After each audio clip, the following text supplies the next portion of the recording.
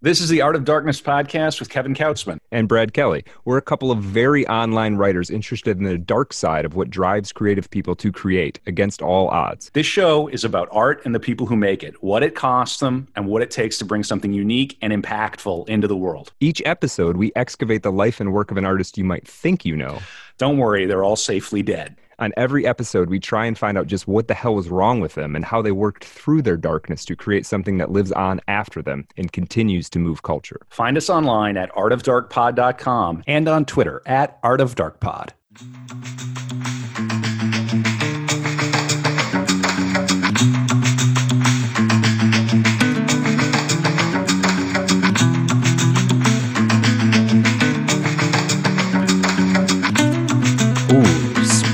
Spooky. Is it a spooky Christmas? It's some kind of Christmas.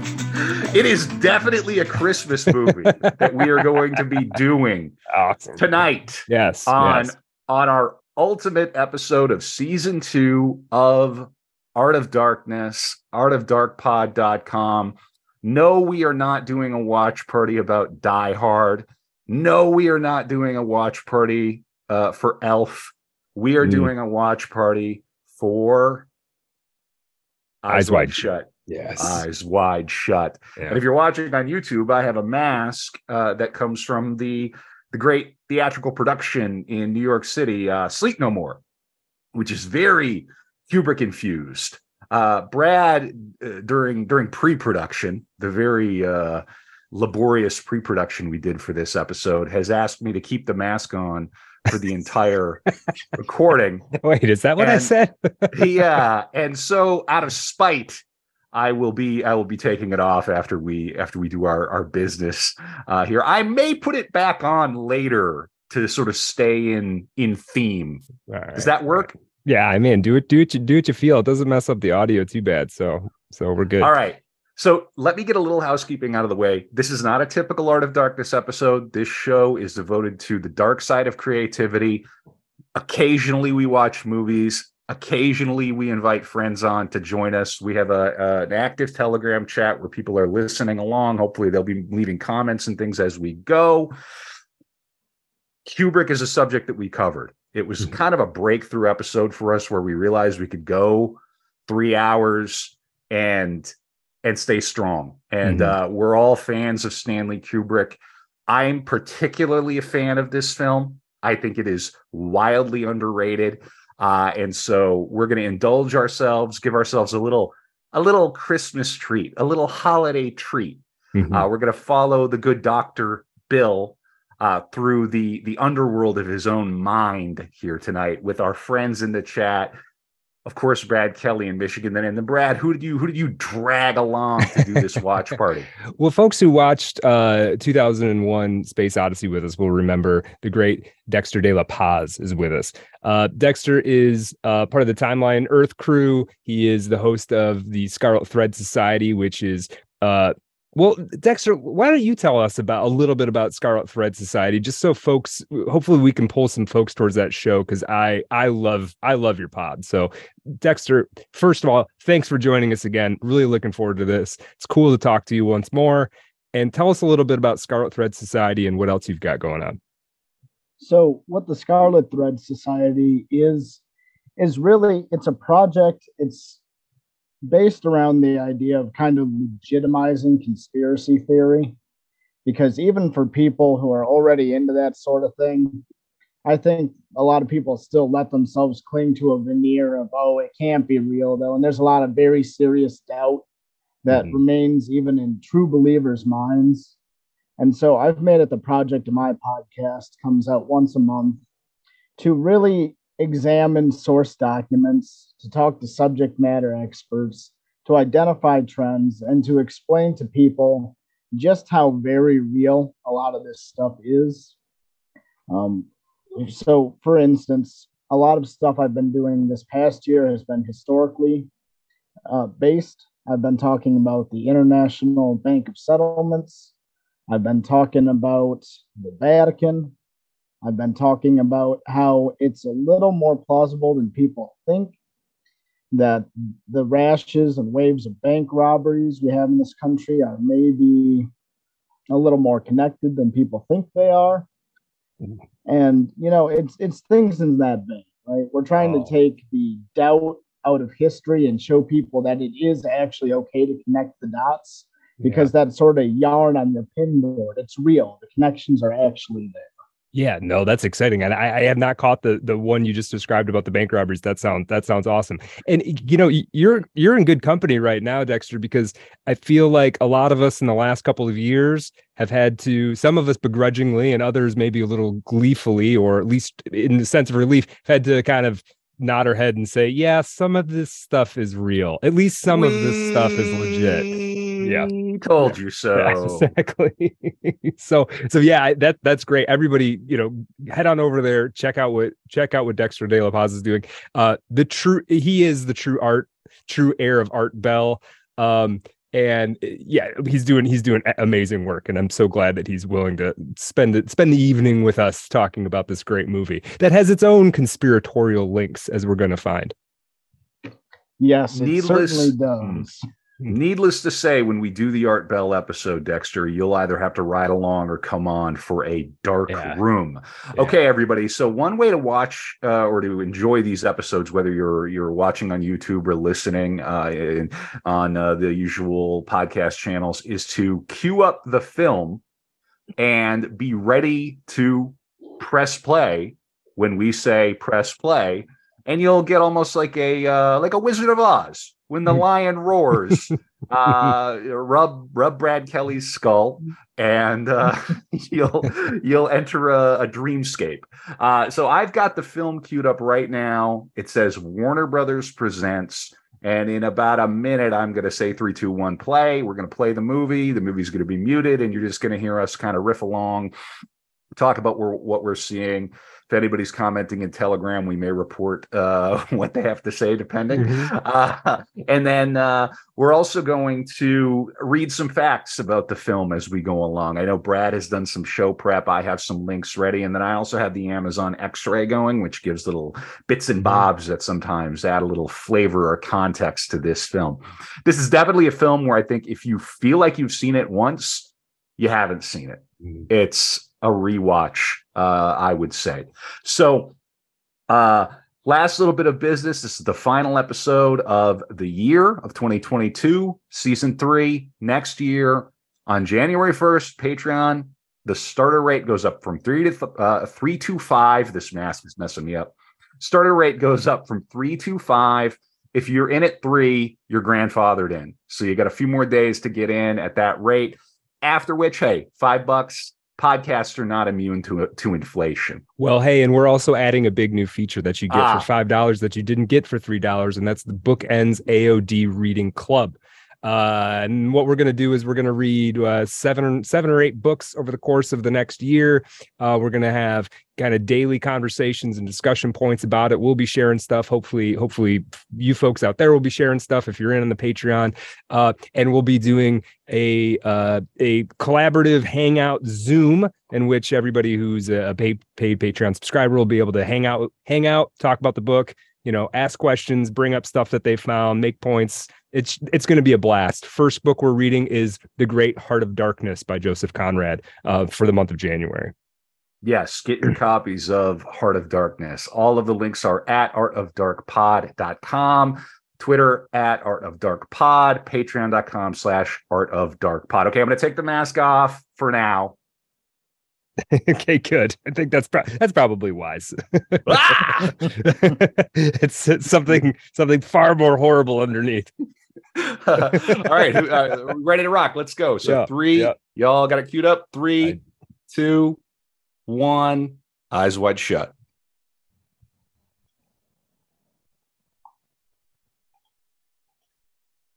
Once again, big fan of the Eyes Wide Shut fonts. Those are strong fonts. They are. They're a film by Stanley Kubrick. It kind of says it all, doesn't it? Mm-hmm. How much? Okay, we've got the tennis rackets in the back. Whoa. Yeah. Right off the bat, eh? Yeah. Now right off swinging. Yeah. One thing I want to notice that she's standing between 2 pillars in that scene. Some people have said that is a reference to the pillars of Boaz and Yakin, which are Freemasonic symbols, right? They're pillars that are involved in Freemason rituals. Yeah, that wouldn't surprise me. One thing that I've noticed upon repeated watches of this film is that there's set dressing, there's symbolism. It's almost like it's one scene that is sort of the symbolic motifs are dragged through it in very subtle ways. There she is on the loo, as they say. Mm-hmm. And we've got these very profound lamps there on the left. Yeah. Yeah, not normal. No, Those don't look like a normal vanity lamps, do they? No, They kind of stand out. But everything else about the bathroom is typical, sort of like that's what a real person's bathroom looks like. Just stuff around, and a real upper middle class person in New York City. Yeah. The lighting is, and Kubrick, how many days did he take to do the lighting in that scene in a Full Metal Jacket? 5 days to light the scene where Pyle shoots the drill sergeant. 5 days to light one scene. Insane. And you notice it immediately when you begin to watch one of his films. It's not like anything else. I'd love to have it in high definition enough to look through that bookshelf that they just walked past, because I bet you there's a couple gems in there. There's a Christmas tree right on the left, isn't it? Mm-hmm. Yeah. Oh yeah. For the doubters. Christmas movie then. Yeah, exactly. That's all it takes, right? Mm-hmm. Yeah. What a lovely apartment. Yeah. I mean, this is a certain lifestyle that many people would aspire to. Mm-hmm. And yet not enough. It's not enough. There is another lifestyle to which you could aspire. You could. So is this Epstein, or is this an Epstein type? Do we think? What is his name? Ziegler. Yeah, played by Harold Ziegler, played by Sidney Pollack, I think is his name, right? Yeah. Yep. Yeah, he kind of is. Maybe.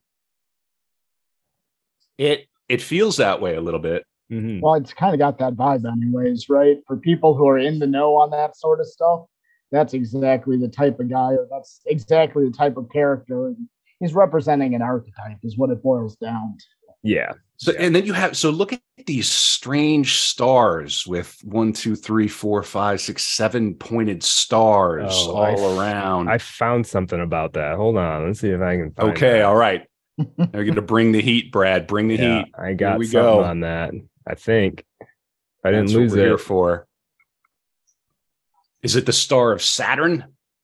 Supposedly it's the son of Ishtar, which somebody on Twitter named Dogs Live Forever claims is a sign of pedophilia. Now I don't know if that's actually true, but well, was it Ishtar, a film that famously bombed?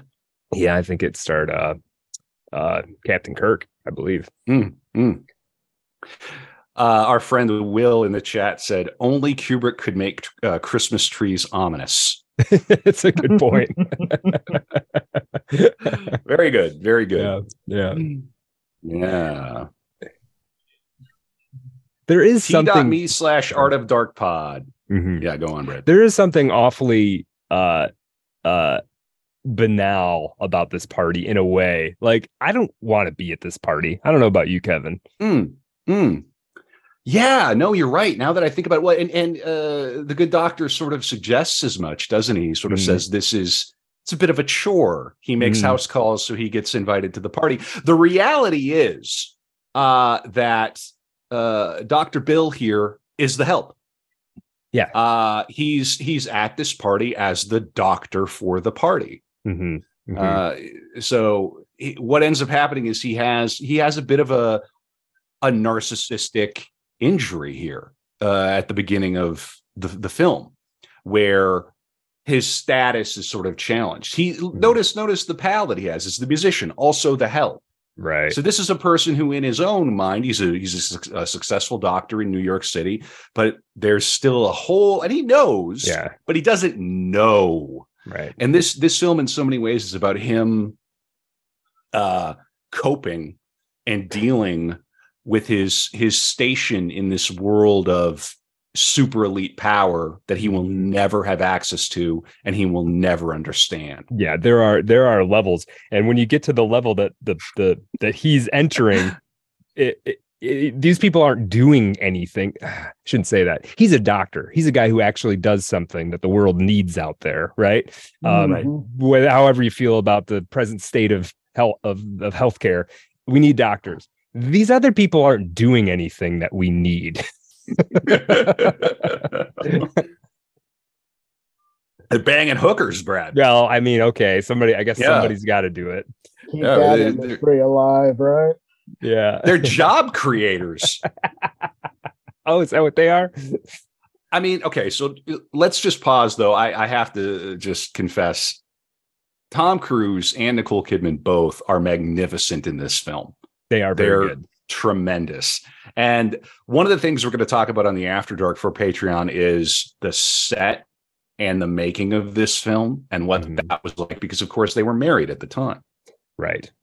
Yeah. And Kubrick ended up wanting to have an actual married couple. That was apparently part of what he wanted to do. He wanted to have a married couple acting in this film to play on that tension. Look over her head, and she's framed just underneath these multiple 5-pointed stars. There were 3 of them just overhead.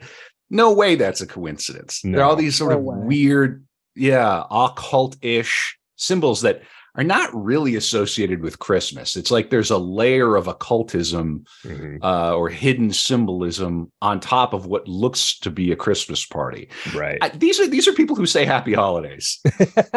They are, yeah, 100%. And I think just in terms of my own wheelhouse here, the important thing to remember is this sort of thing is exactly what they do to filter the people who are ready to enter that next circle of influence, right? And that's one of the huge things with this movie.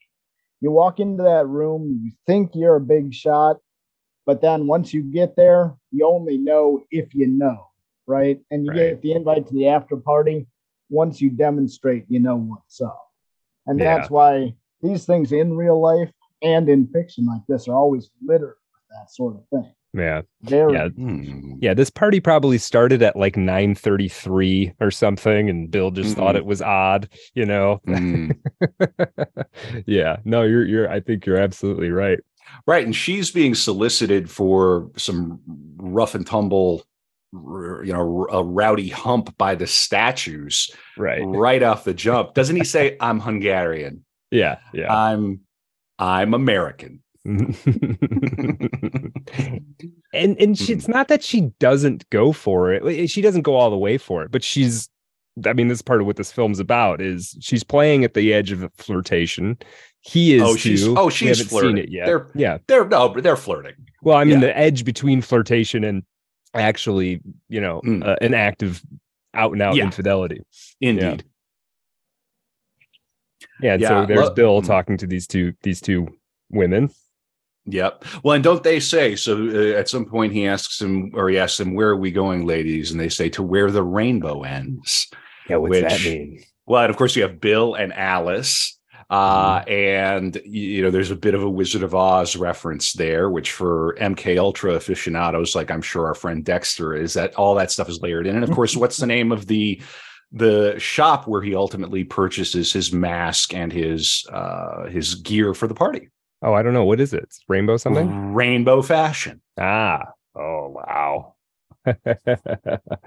Yeah. Not very subtle. No.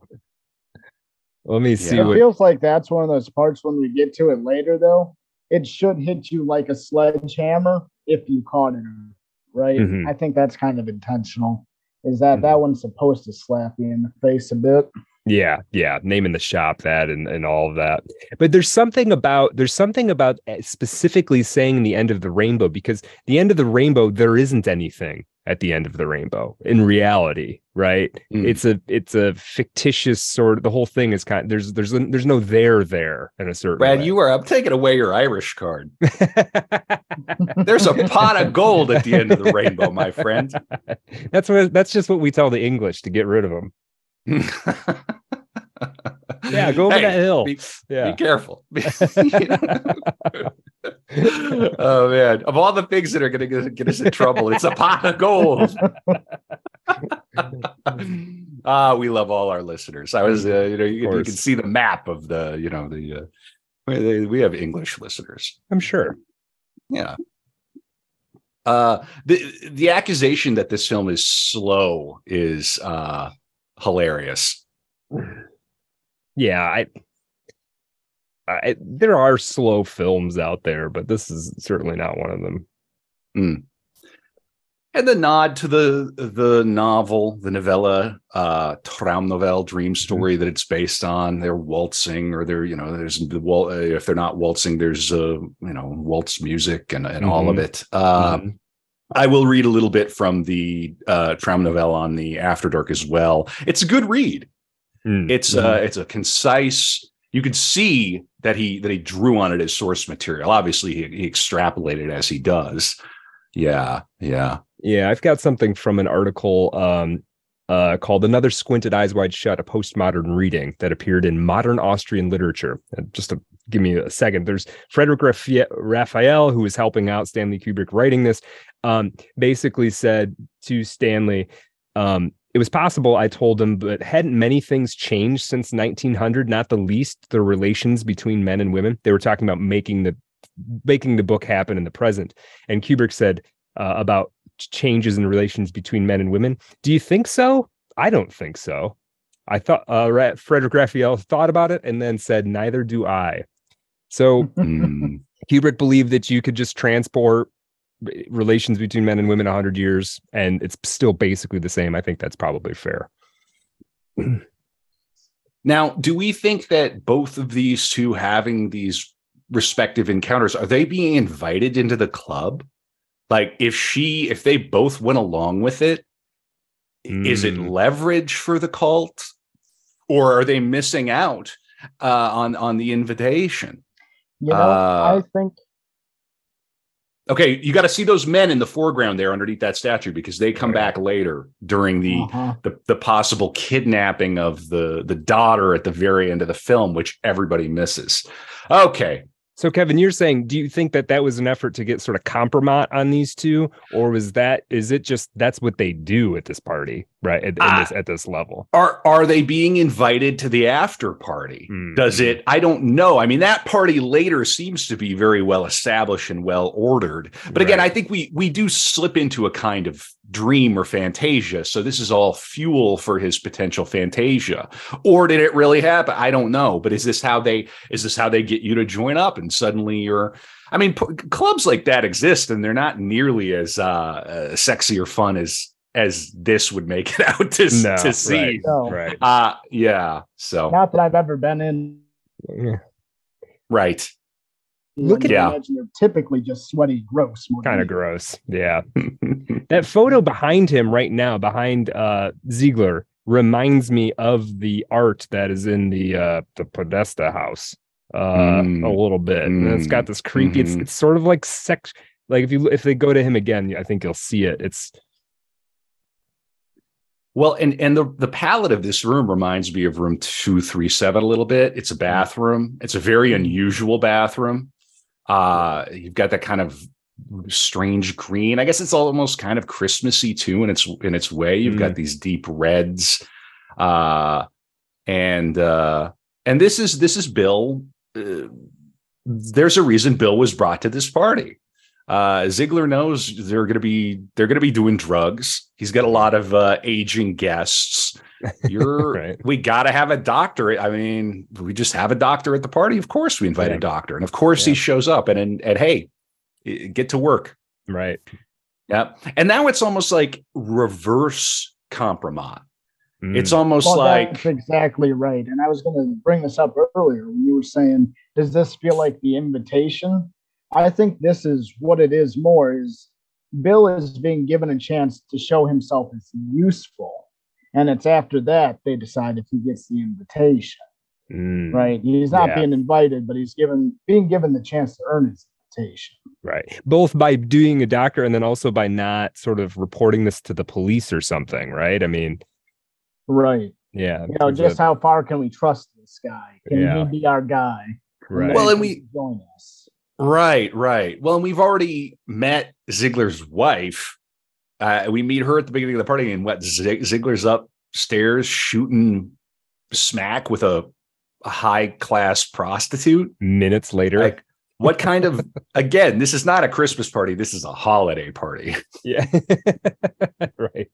They are not it's celebrating. almost got some very Ed Bucky vibes if you think about it, right? Yeah. Yeah. Oh, she's coming around. Okay, she's coming around. This is also a very weird bathroom, though. That's what I'm saying. It's very unusual. I mean, this would be an entire studio apartment for somebody in Right. different circumstances. It'd be a nice studio apartment. You throw a twin bed down there, you'd be all right. You got a bidet. Yeah. Yeah, you just put up one of those kind of, a divider around those toilets, and you're Upper East Side. This would be a $5,000 studio apartment. You get a hot plate. You'd be living large. You think I'm kidding? Yeah, I know. I've seen that. Yeah, very, very. And it.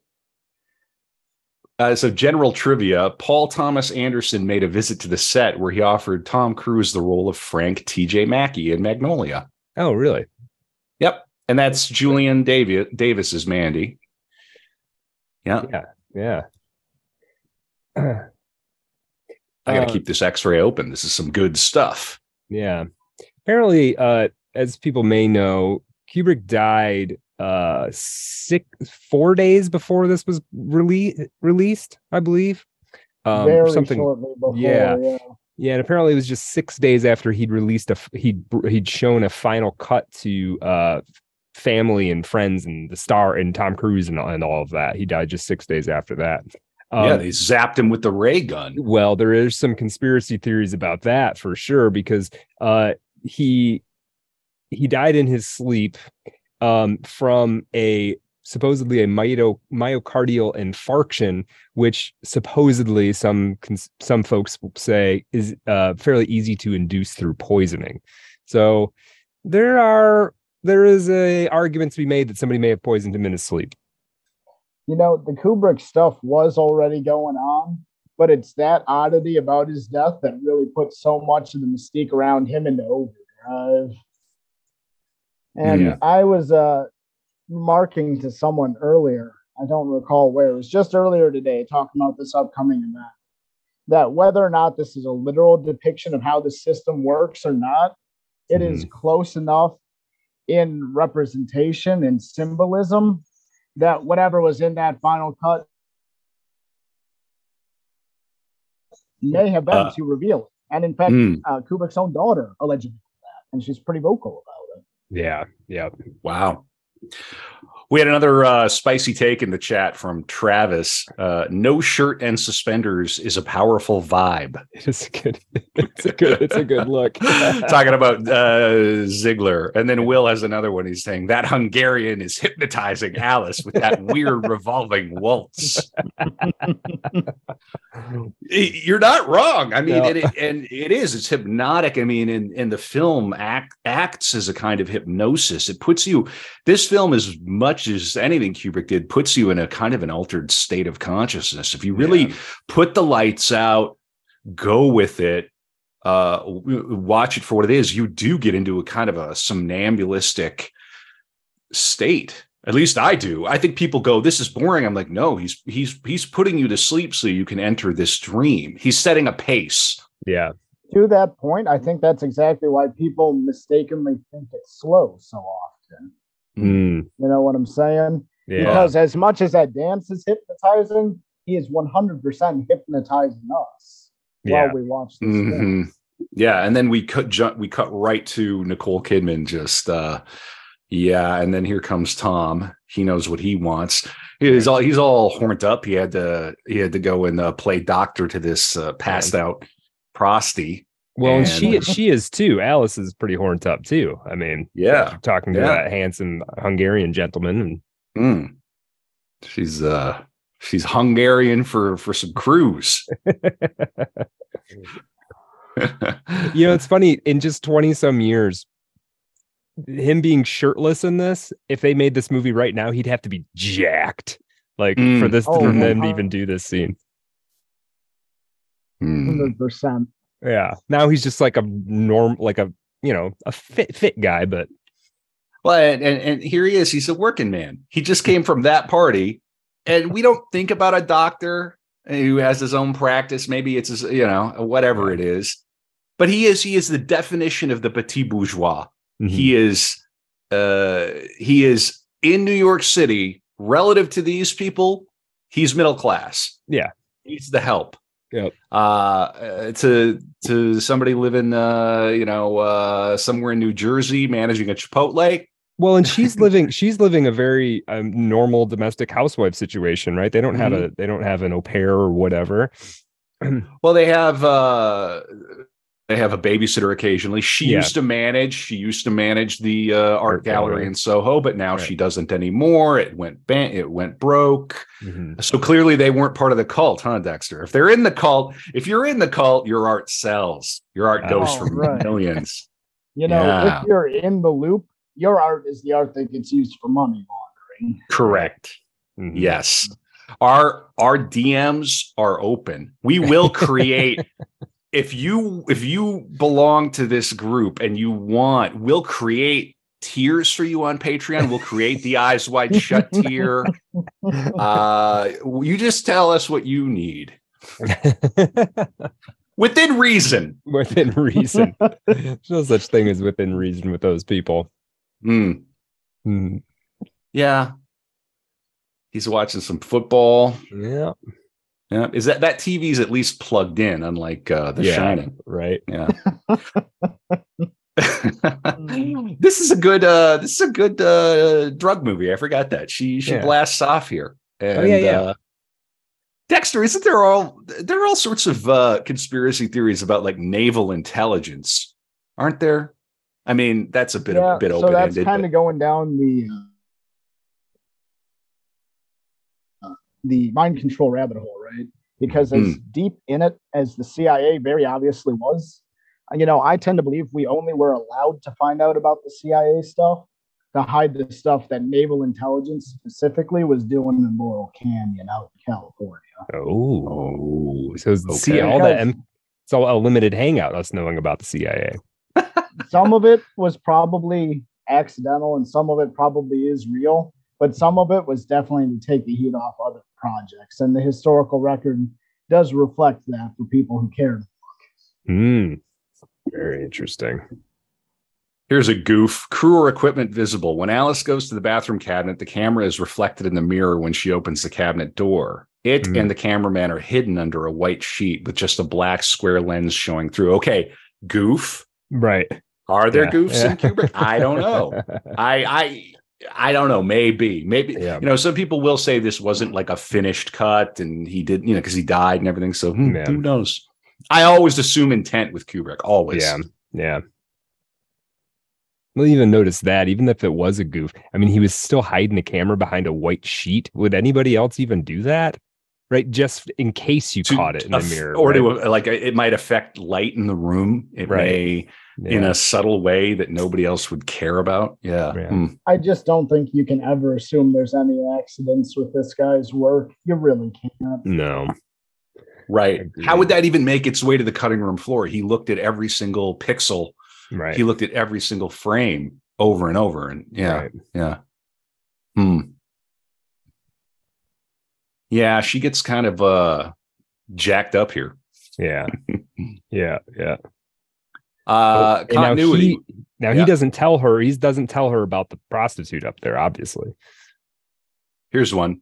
When Bill and Alice discuss her near infidelity, the ashtray they were using when smoking the joint appears and disappears from the bed. The tapes and CDs are in different positions. In Bill's hand, it jumps off Alice's hip. Yeah, that's maybe not a goof. Have you ever been high?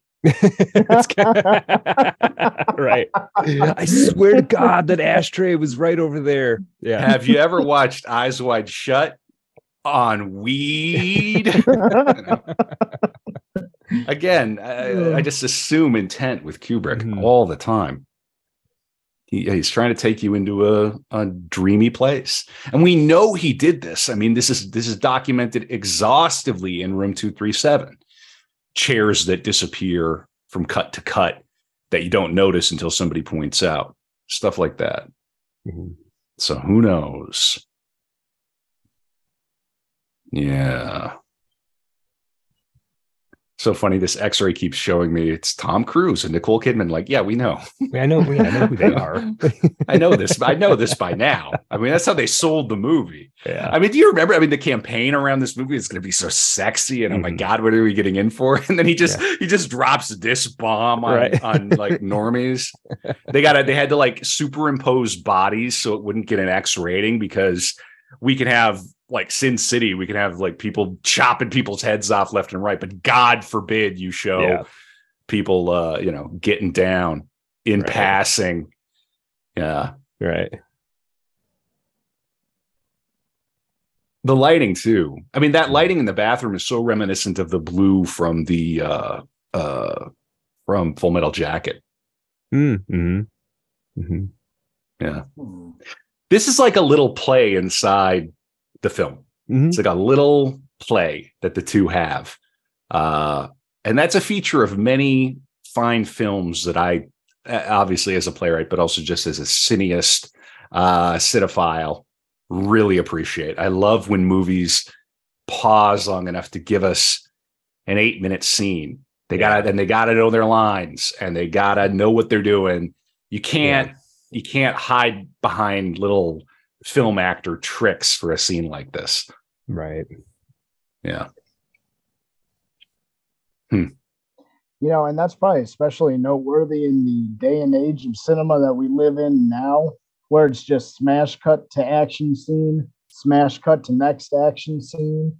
They still do this sort of thing, of course, but it feels to me like a dying school. And you guys can correct me there if I'm wrong, because I'm not as deep into film as you guys are, but yeah, no, you're totally right. I mean, I think in a lesser hands, this scene here in particular would have been a couple minutes long. It would have dropped some key exposition just to set things up, and then you would have moved on to the next thing, even if it was kind of a more of a drama than it was something else.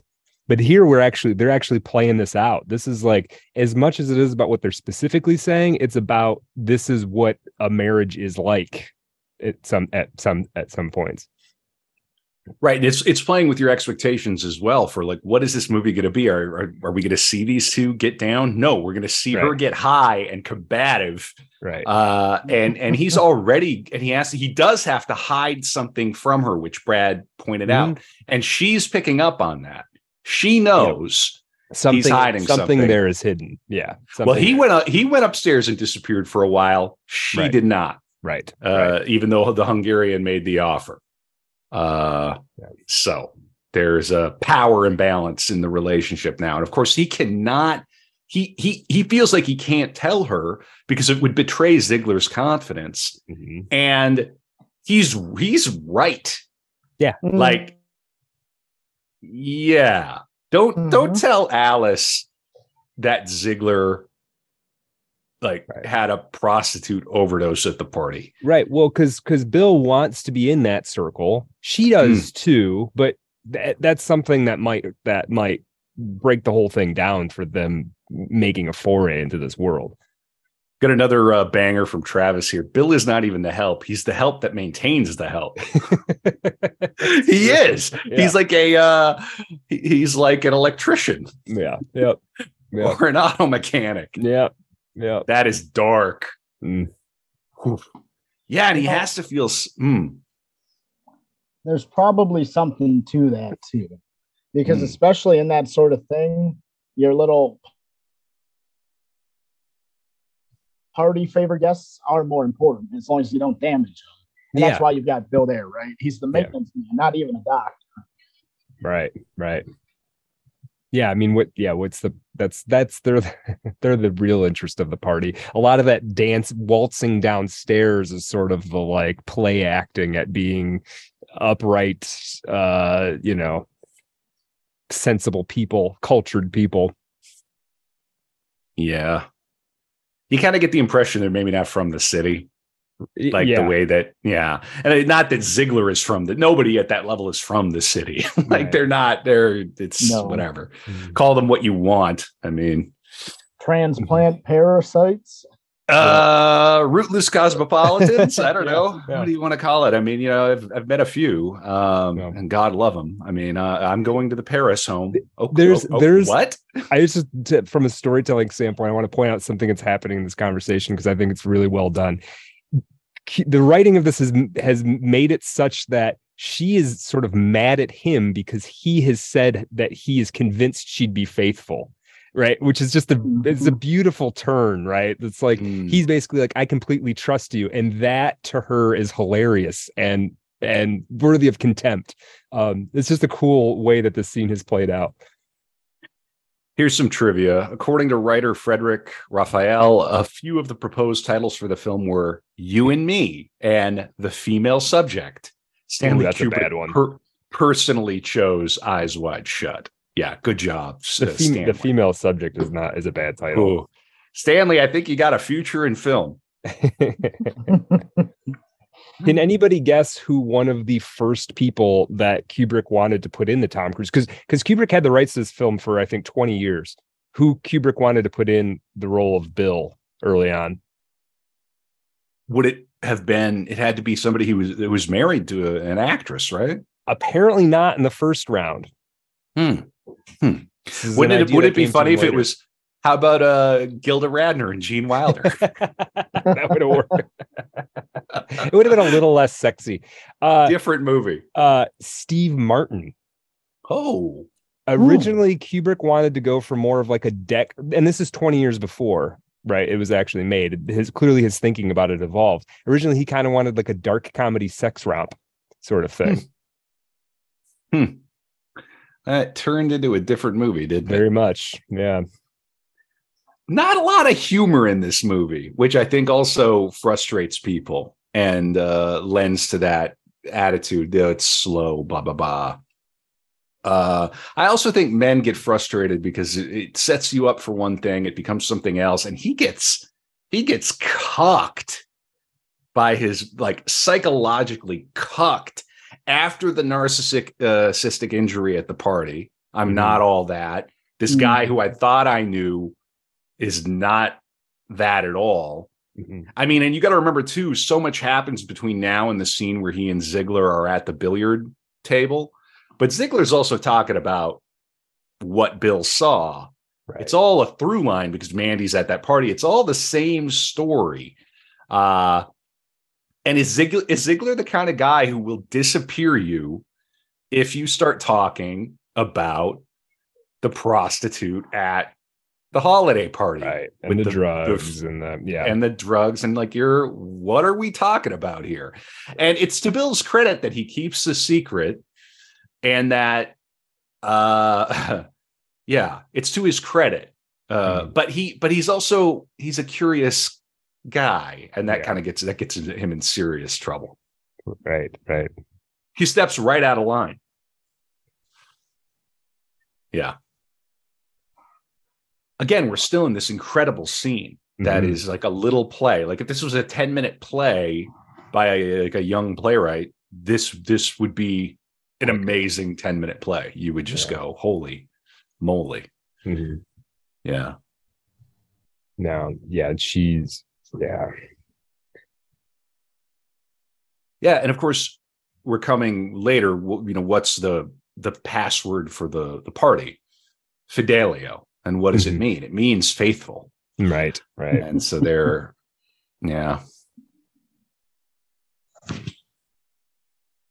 Let's see here. Audio visual unsynchronized. When Alice is telling Dr. Bill her confession about the naval officer, the audio has her saying, "You and I made love," while her lips move to say, "We made love." In the context of the following sentences, it's clear she was making love to Dr. Bill, but from the preceding lines, her "we made love" could have ambiguously referred to her and the officer. Again, accident, or are you being... Right. Are little things kind of creeping into your brain? Because he's had a few puffs too, hasn't he? Yes, he has. He took some drags off that when the ashtray disappeared. Right.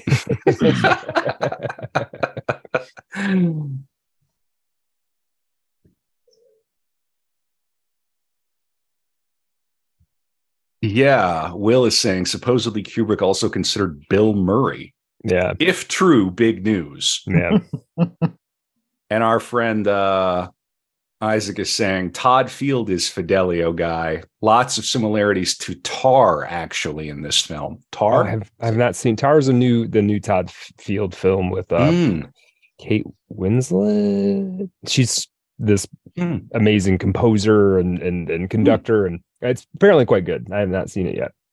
I saw Kate Winslet once at a theater in London. She was having dinner. We were like right there. I'm like, wow, I'm a peasant. What am I doing here? I'm at the wrong party. Yeah, that class anxiety. That's another thing that Americans just don't like. It kind of sets us all haywire. This doesn't seem fair or equitable, right? That Dr. Bill, he's got one vote, just like that Ziegler fella. Right. One vote at the PTA meeting. Well, and here's another case where he's called, he's on a house call for this for swell society, for polite society. He does it, and he is a good doctor. And one gets the impression that he's ingratiated himself into this network of Upper East Side, or wherever it is, the East or West Side. I think it's the Upper East Side. Aristocracy. I lived over in the Upper East Side for a while. It's a trip. You got Museum Row, multi-million. You've got the richest people in the world, and then you walk north of 96th Street, and you've got projects and Spanish Harlem and slum living, and not slum-ish. It's crazy. It's crazy. New York, Manhattan is nuts. And then Epstein down in the 50s or the 60s or whatever it was. Yeah. Now there was a moment there where Dr. Bill is sort of imagining Alice with the naval officer, right? Which apparently didn't happen, but was clearly her fantasy. So he's imagining it. There is some speculation on the internet, again, big asterisks around this, that Kubrick actually didn't like Tom Cruise because of the Scientology stuff and just the general celebrity kind of stuff. And that he was, in a way, kind of trying to psychologically torture Tom Cruise. Part of what he would do to do that is you bring him and his wife on the set, and then you a few times subject her to, I mean, that was a fantasy image, her sleeping with the naval officer. You still had to shoot it, right? And so, with Kubrick's famous long takes, here he is just, we'll sit around on set while this naval officer molests your wife for the next 2 hours. I don't know how much truth there is to that, but naval officer based if true. Right. Naval officer played by a fellow named Gary Goba, which that had to really stick the knife in. When he walks into this apartment, there's a Christmas tree right to the left, which is it's a little move that comes back when he walks into the street prostitute's apartment later. This is another continuity goof from X-Ray, which these are not goofs. I'm just going to come out and say it. No way. When Bill is going to the room where Marion is, there are 2 tables in the corridor with the sculpture on each one. When Carl arrives some minutes later, the sculpture on the first table has disappeared. No way. Somebody is picking up and moving this. There's just no way. On a Kubrick set? Whoa. Yeah. Whoops. Took it away. There's just no way. Yeah. So this guy has died, and he's literally gone over there just to show face. Well, he's the attending doctor. I'm sure. These are, I mean, I hate to say this is billable time. No, it's true. I mean, you think their apartment is cheap? That's right. I mean, what do you think he bills? I worked for a child psychiatrist for a short period of time on the Upper East Side. You know what her hourly was? I guess no. It's $300 an hour. $500 an hour. $500 an hour. Oof. Not too shabby. Yeah. She spent very few weekends in the city. It's one of the first things you realize when you move to Manhattan is most of the or move to New York City is most of the swells. Yeah. If they don't got something going on, they're out of town for the weekend. They're out of town for the summer. Yeah. Yeah. Yeah. This again, this is another little funny little play. And she has this would be a fun scene to direct as a director in terms of working with actors, because she has one motivation here, and that only she knows until the very end. And he's reading grief. Right. She wants something else entirely. So those are great, ironic little scenes. And again, it's about human desire. And that plays off of what they were just talking about in the previous scene, where Bill was basically saying, when a woman is involved in a medical situation, I'm paraphrasing him, obviously, she's the last thing on her mind is sex. And Alice is all mad about it. He's like, that's just how women think. That's just how women are. And then this scene happens, right? Right. Immediately after. Well, and furthering the leitmotif in the film around not seeing the thing that's right in front of you. Mm-hmm. Yeah. Which brings us to the final scene, which nobody seems to see the thing that's right in front of them at the very end of the movie. Yeah.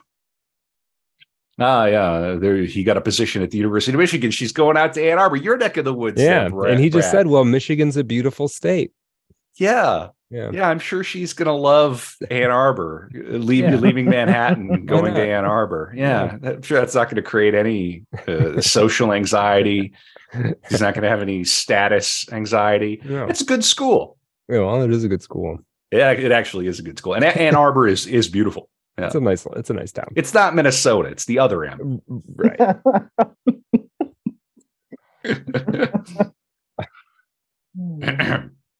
We got a little thing. Dexter, you get it. Dexter gets it. This guy gets it. Dexter's squished between the two. He's a Wisconsin guy. Right in the middle of it. Yeah. Oh, right. Of course. Yeah. You're in the keg of America. This is great. If on the risk board, we've got a little stronghold here. Yes, absolutely. Yeah. We just need somebody from the UP. Right. And she just goes right in and just starts kissing him. Yeah. I don't want to go to Michigan with Carl. I want at least. Oh, I forgot that she's like, I remember she wanted him. I forgot that she was like madly in love with him. Right. It is Tom Cruise. Yeah. I mean, he's got a tooth in the center of his mouth. You ever notice that? I'm not the first person to notice it. A tooth in the center of his teeth, like one of his front teeth, instead of the line between your teeth being lined up directly with the meridian of your face, his tooth is. So it's like this whole row of teeth are like shifted over one half tooth. I have never noticed that, but I'm going to be staring at his face intently the rest of the movie now. Yeah, we'll see. Apparently it's definitely a Dexter, real thing. I don't know how I've not noticed. You're going to miss all the good parts then, buddy. You got to take your eyes off Tom at some point, my friend. Trust me. Yeah. Is this Carl? Is Carl. Here comes Carl. So we've got cucking upon cucking. So now he is the naval officer. Yeah. Right? And this guy does kind of look like a poor man's Tom Cruise. You know what he looks like? He looks intentional too, right? I think so. Yeah. He looks like Tom Cruise combined with what's the Army of Darkness guy? Mm-hmm. Yeah. Gosh. I got to look it Bruce up. Campbell. Yeah, he looks like Tom Cruise combined with Bruce Campbell. Yep. This is my boomstick. Yeah. I mean, and the dead father frame, and doesn't the dead father, and the room, isn't it reminiscent of 2001? It is. Yeah. Very much. Mm-hmm.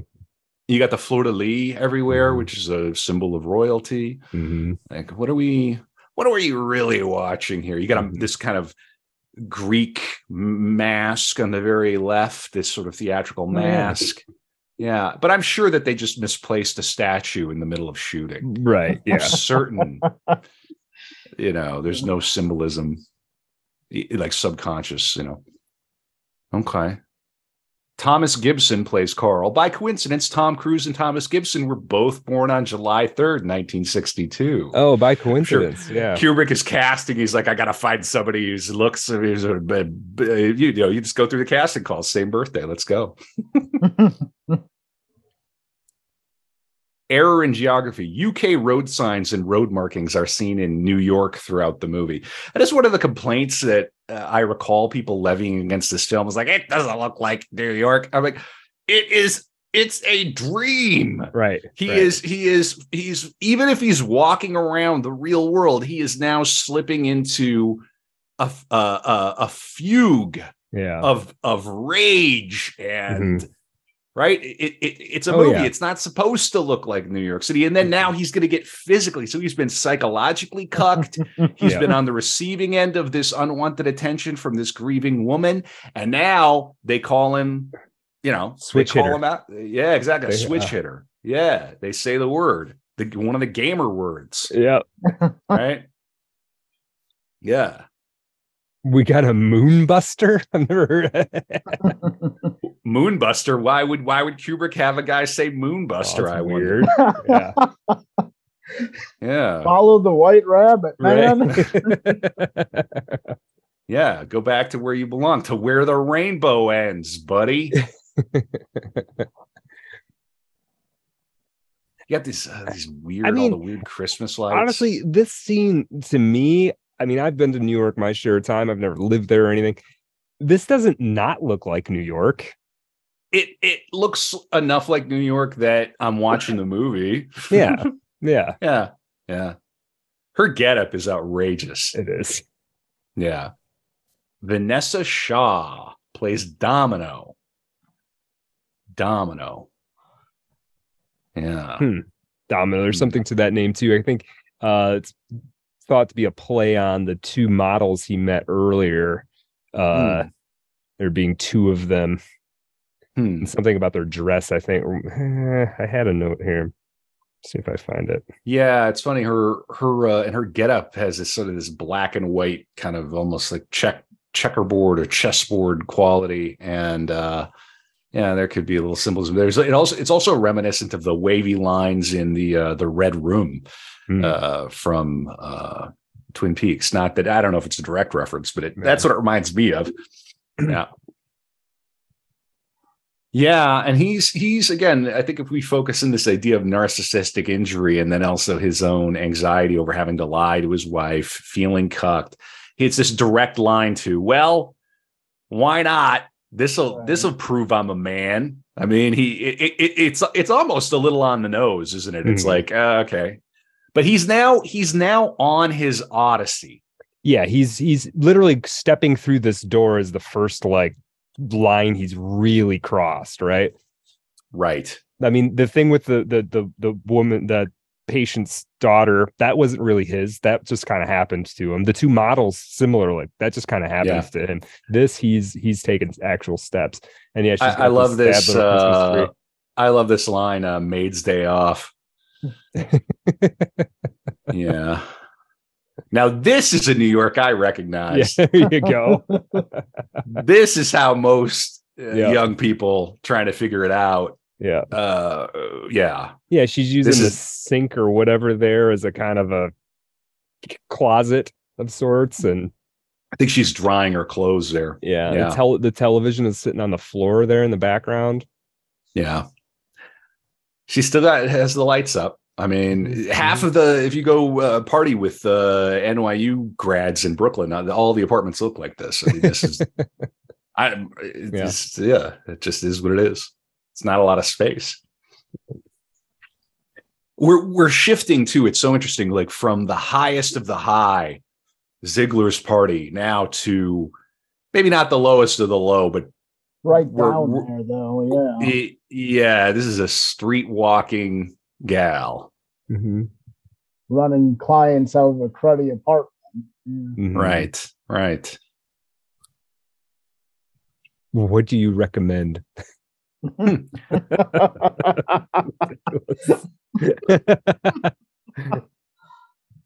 Isaac is asking, in all your years in New York City, did you ever encounter a street hooker like this? I sure didn't.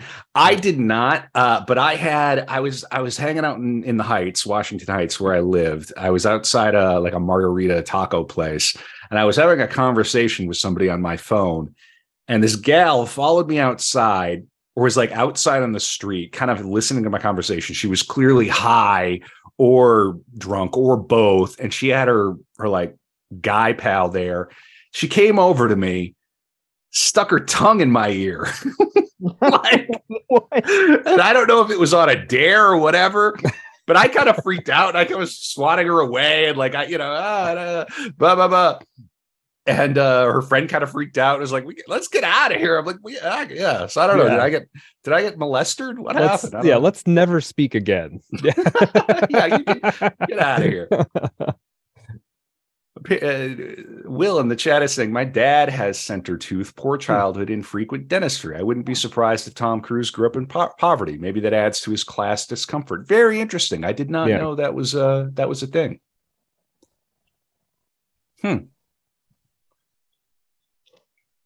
Yeah, the dental divide in America is something that sociologists will talk about, but most people are not really comfortable addressing the fact that there's a certain, definitely like a class thing with like how much dentistry did you have, and it's just a reality. Some people can't afford just can't afford it. It's hilarious that teeth are their own special sector when it comes to health insurance, right? Like we'll cover it. You get cancer.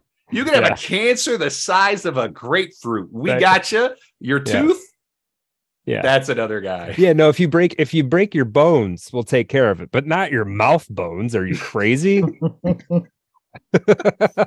What is it? What are you, a commie? It's totally deranged. This country. It's just hilarious.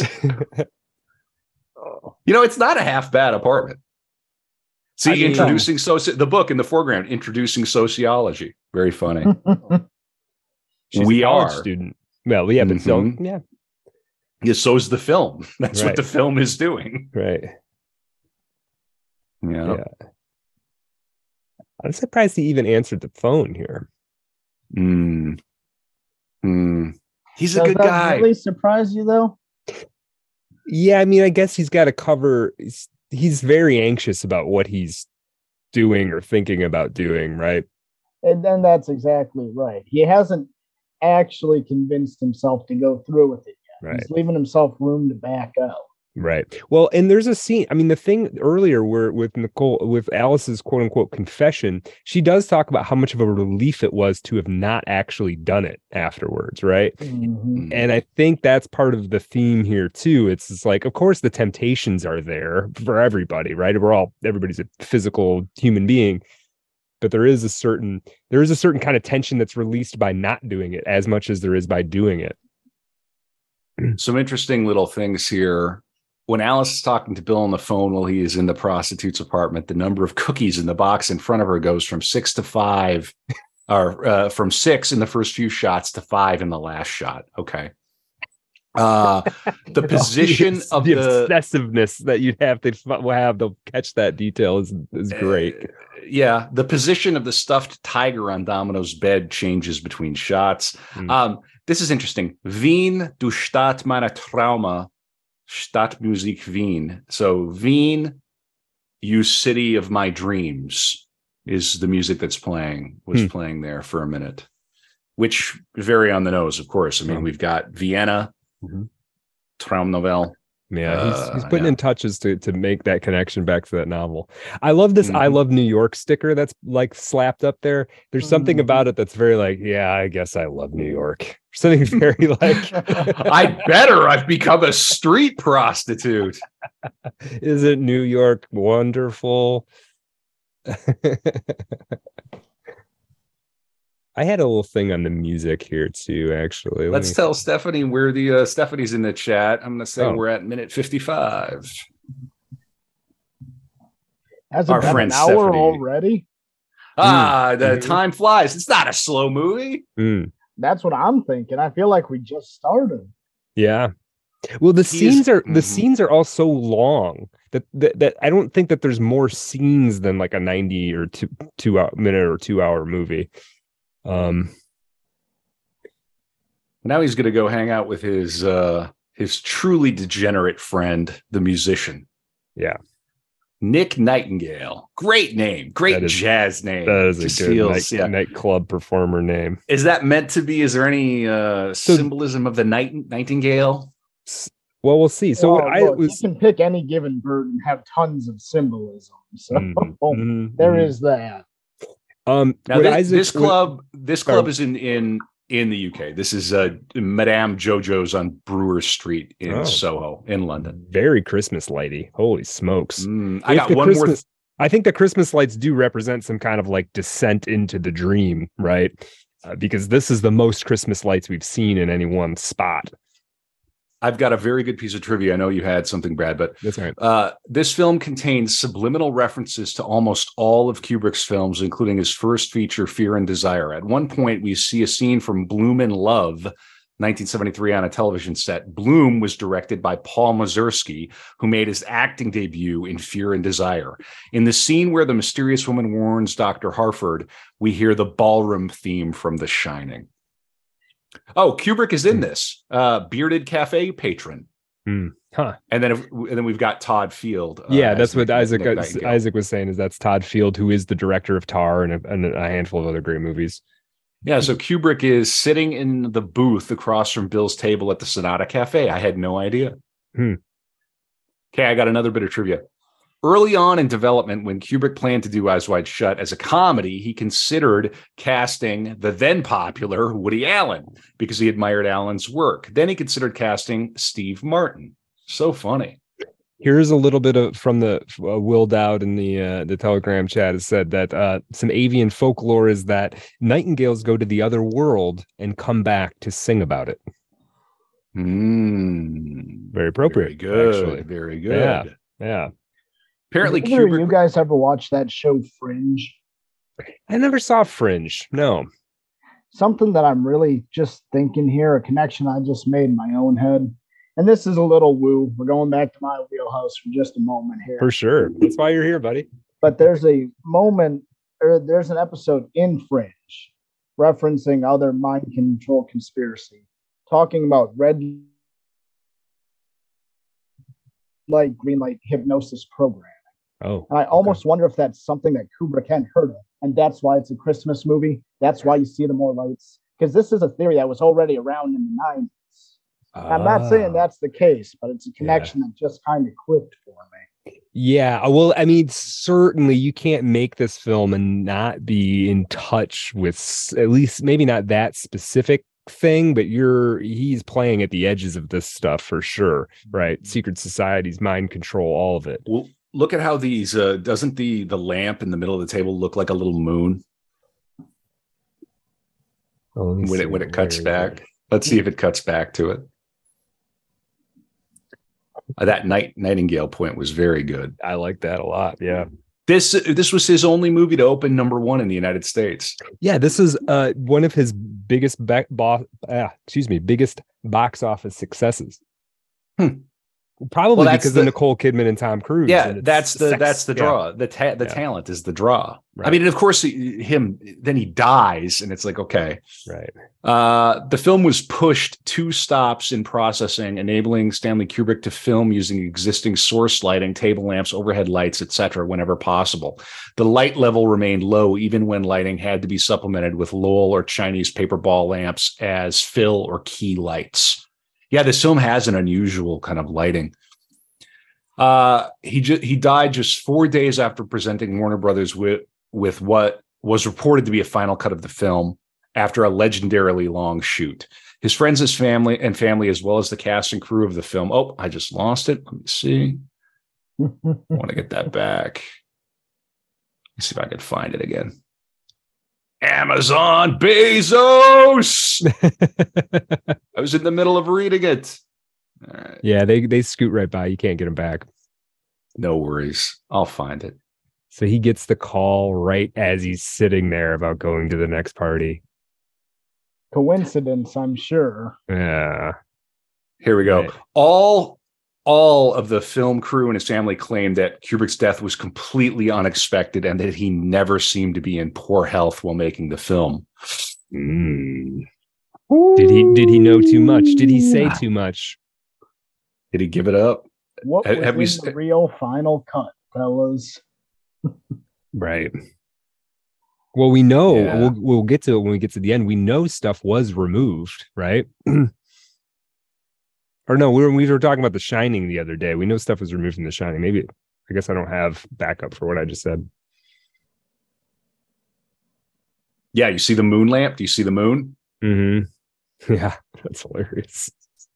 100% a moon. Yeah. It's a bunch of little moons. It's a bunch of fake moons. Yeah. What's he trying to tell us? I have no idea. What could it mean? If only we had somebody on the podcast who could help us explain what this symbolism might mean.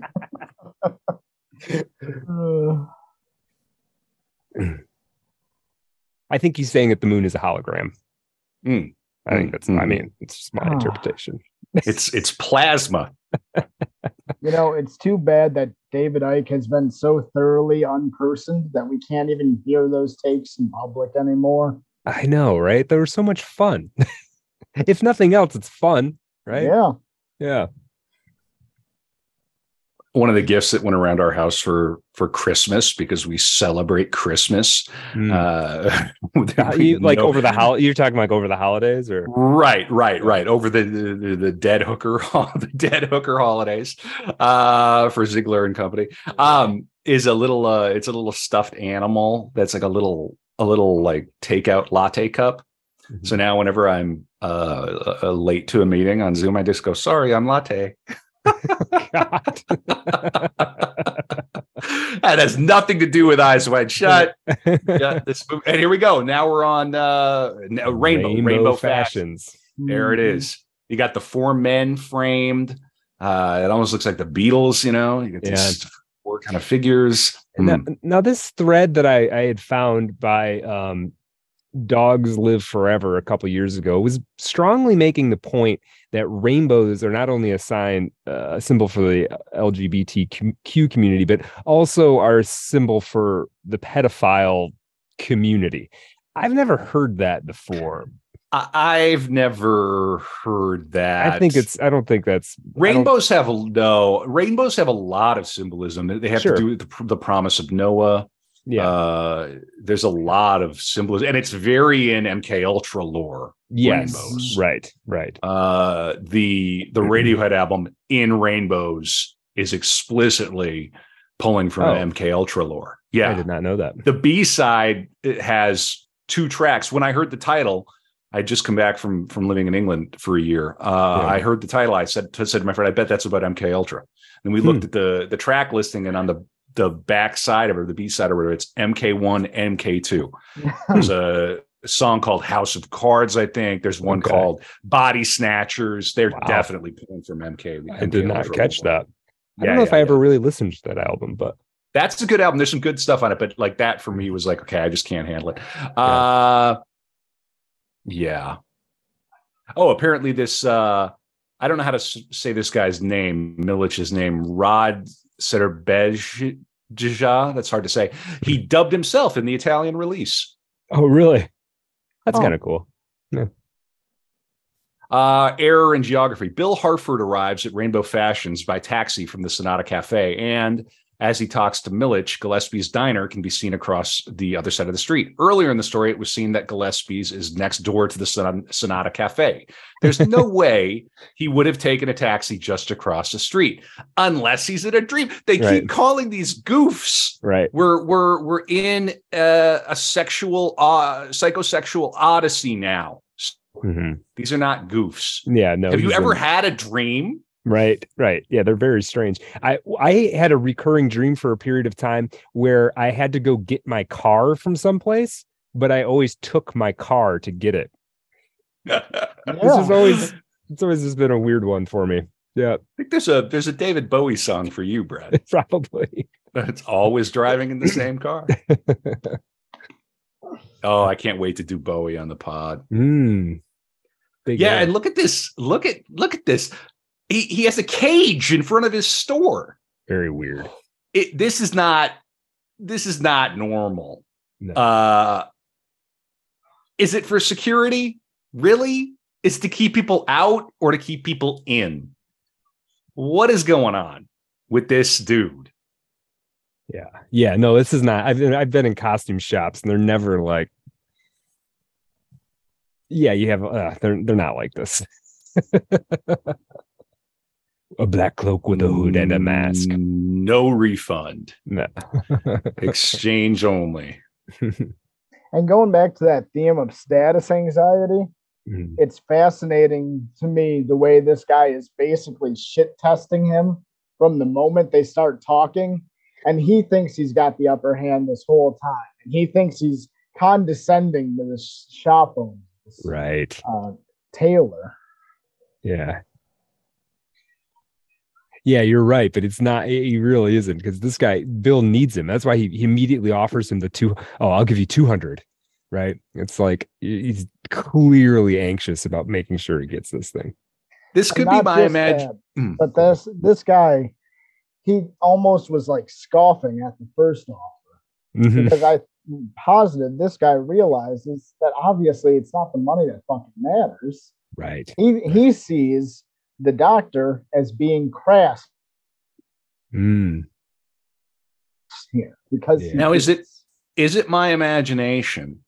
I don't think he actually gives him a black cloak. Like his cloak, if you watch, his cloak has a slight shade of blue.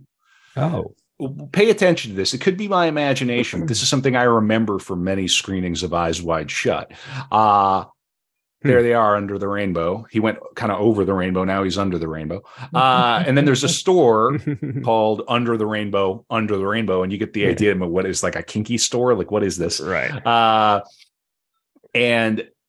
But I think if you watch, his robe stands out from the robes at the party. Interesting. I don't think it's my imagination. We'll look out for that. Yeah. This is crazy. What happens here? Is it his daughter? No, there's no way. Like, no, it can't be. He's like trafficking this girl, right? Right. Yeah, I think that's for sure. And he pretty much offers her to the doctor too. So now we're in. That's right. We're in. That's Lily Sobieski, right? Or what's her name?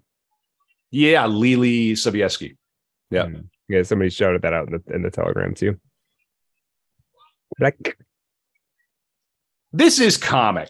As evil as it is pretty hilarious. Like, what are these guys up to? Why do they look like why are they all powdered up?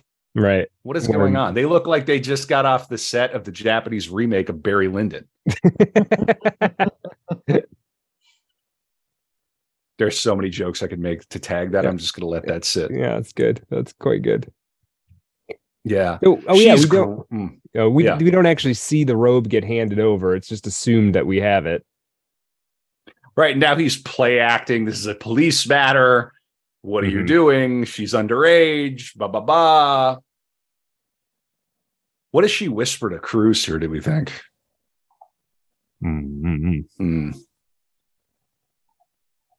I couldn't even begin to speculate what she could be saying. Couldn't even begin to speculate. Yeah, I mean, so now he's kind of play acting like, yeah, she whispers and. Do we ever hear her speak a word of English? I don't think we do. No, I was looking for that. I don't think you get anything. All right, I shall return in 30 seconds. In 30 seconds. All right.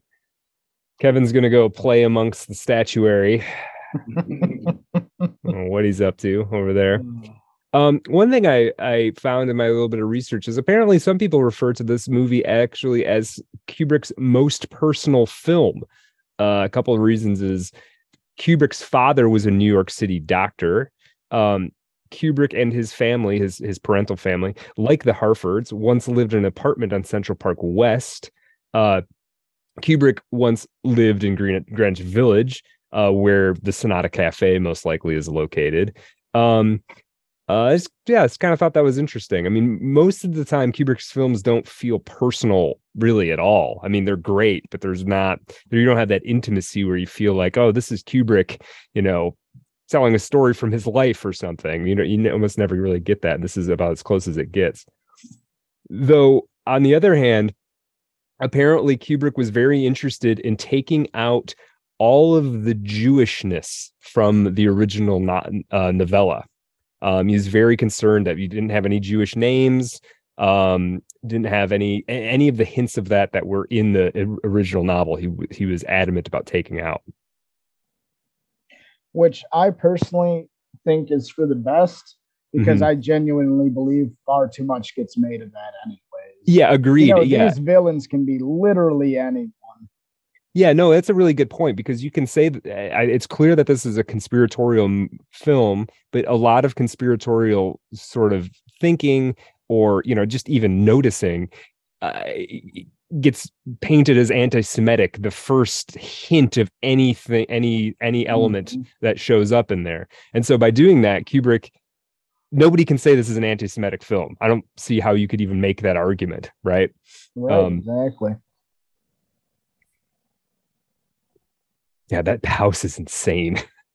I have a hard time believing that's even a real place. It reminds me of Ready to Party. Yeah, it reminds me of in the movie, in the Louis C.K. sitcom, when Louis goes to perform at a benefit with Seinfeld, and Seinfeld says, "Yeah, that guy's a trillionaire," and Louis is like, "There's trillionaires now." Yeah, director trademark The Glare, the scene in the taxi when paranoid thoughts are going through Tom Cruise's mind. Thinking about his wife, thinking about Alice with the naval officer. Yeah, this is not a house. This is an estate. This is, Exactly. Yeah. So unimaginable levels of wealth. Sorry, I didn't catch it. Do they give him the mask, or did he bring his own mask? He brings his own mask. Okay. Just like I did. Yes. And if you're listening, you gotta come to YouTube, at least subscribe to it, boost our numbers, help us hack the algo. Yeah. Easy to find. Art of Darkness podcast on YouTube. Okay, now we got the two statues left and right. Here we are. We're in the party. They want the password. Fidelio. What can it mean? And now we're listening to Jocelyn Pook, one of two tracks that are used. There's the great Jocelyn Pook, whom I really admire. If you've never listened to her album Flood, that these come from, get it in your ears. It's incredible. It's on Spotify. You can find it on YouTube. Just look up Pook Flood, and then the follow-up album Untold Things is also very, very good. She's since had a career doing film scores. She started in the theater. These were, I believe, pieces for theater that she had written, which Kubrick heard. Somebody gave him the cassette and kind of made her career, and she got to work with him on it. And huge admirer of Jocelyn Pook. And you could think of Flood as, it's almost like a thinking person's Enya. Very hot, cerebral, but in a good way. Accessible too. The songs are 4 or 5 minutes. One album has Greek, Latin, French, English, Hindi. It's tremendous. I can't say enough about it. Brad, when we were in grad school, I wrote one of my plays listening to one of her albums just almost nonstop. And when I saw the Kubrick exhibition in London, she and her ensemble just happened to be there the one day that I was there. I walked out of the exhibition and they were warming up.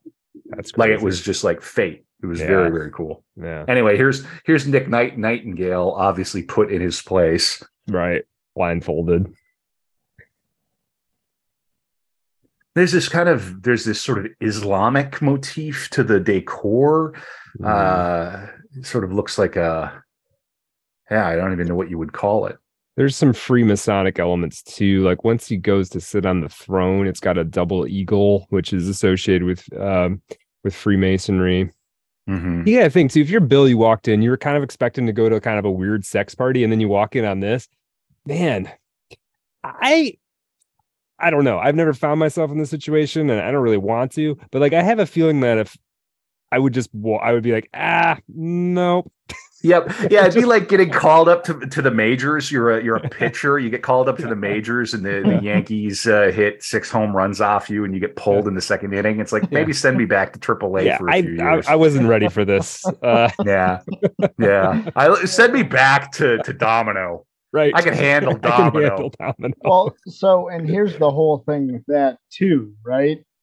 He's so anxious about his status, and he wanted to be here so badly. He skipped his actual invitation. Ziegler was still screening him, still testing his loyalty. He got his introduction through the back door by the hired help. Right, so right. Meant to be here yet. Right. Yeah, they're gonna. Oh, and they're on to him already. The Pook composition playing during the ceremony at the masked ball is a fragment of an Orthodox mass playing backwards. The voices are singing in Romanian. I did not know that. Interesting. Right. Yeah. Isaac's saying that's an interesting point about him missing his real invite. Now, look at the color of their cloaks. Their cloaks are all black. Yeah. And now look at his. And unless I'm tripping out, his cloak is not black. Am I dreaming? I could have been dreaming. Maybe I saw a bad version. Watch again. Watch through it. No, I got to see another. I could have been tripping. Good shot of it.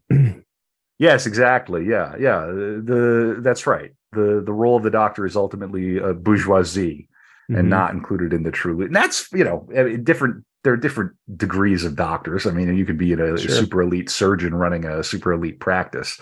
But I mean, these are people that don't do. It's like Brad said, they don't do anything. They don't have jobs. They are the elite. Yeah, you don't get paid. You don't get paid for an hour of something. That'd be day-class-A.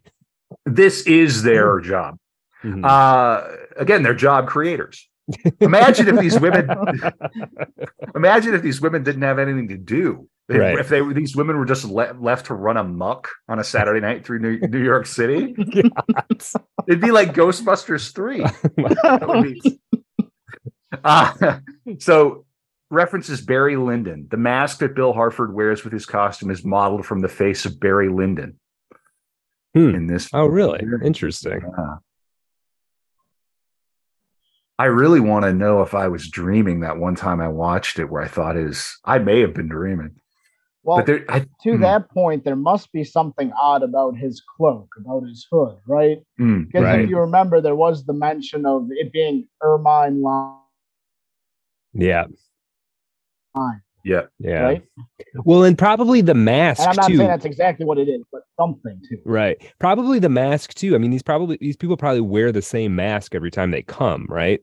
Yeah, you're not gonna sneak your way into this party late in a taxi. There are so many things wrong with the idea that you would get away with this if it was real. Right. Now this could just be a fever dream, a paranoid fever dream following on the information he's, all of the earlier events. This might just all be in his head. Interesting. Okay. Yeah, is Ziegler and his friends, are they having weekend sex orgies out with the most beautiful women in the world out at some estate, right? Or is it really just him having been knocked around psychologically, having to keep a secret from his wife, getting high, nearly fucking a street prostitute? What is it? It's both things. That's the joy of watching this movie. You can watch it 1,000 times, you'll never know the answer. Yeah. And this is so funny too, because this is actually kind of the least sexy cinema. There's nothing sexy about this, to my mind. I mean, personally, I thought it was more erotic when Tom Cruise and Nicole Kidman were hanging out in bed. Yeah. Yes. To me. Yeah, this is not erotic. And that party when they were dancing, I thought that was more. This is not erotic at all. This is sinister. The women are they're dehumanized. Actual objectification. What's going on right now? Right. Yeah. And I think Kubrick is playing with that distinction, right? I mean, there is talk about this movie and the way it deals with the female gaze in a way that's little bit more sophisticated maybe than another director would have handled it. I mean, and we're coming to the second track from Jocelyn Pook, and here's the banging. Yeah, Travis in the chat said absolutely zero intimacy here. That's right. Right. And they superimposed these bodies for the American release because otherwise it would have been rated X, because we can chop off 1 million heads in a movie and have the most horrific things happen in a Tarantino movie. I love Tarantino, but you get the point. But God forbid we see a little bit of actual, simulated sex. Right. Otherwise, oh my God. And this is what the normies sort of were like lined up for.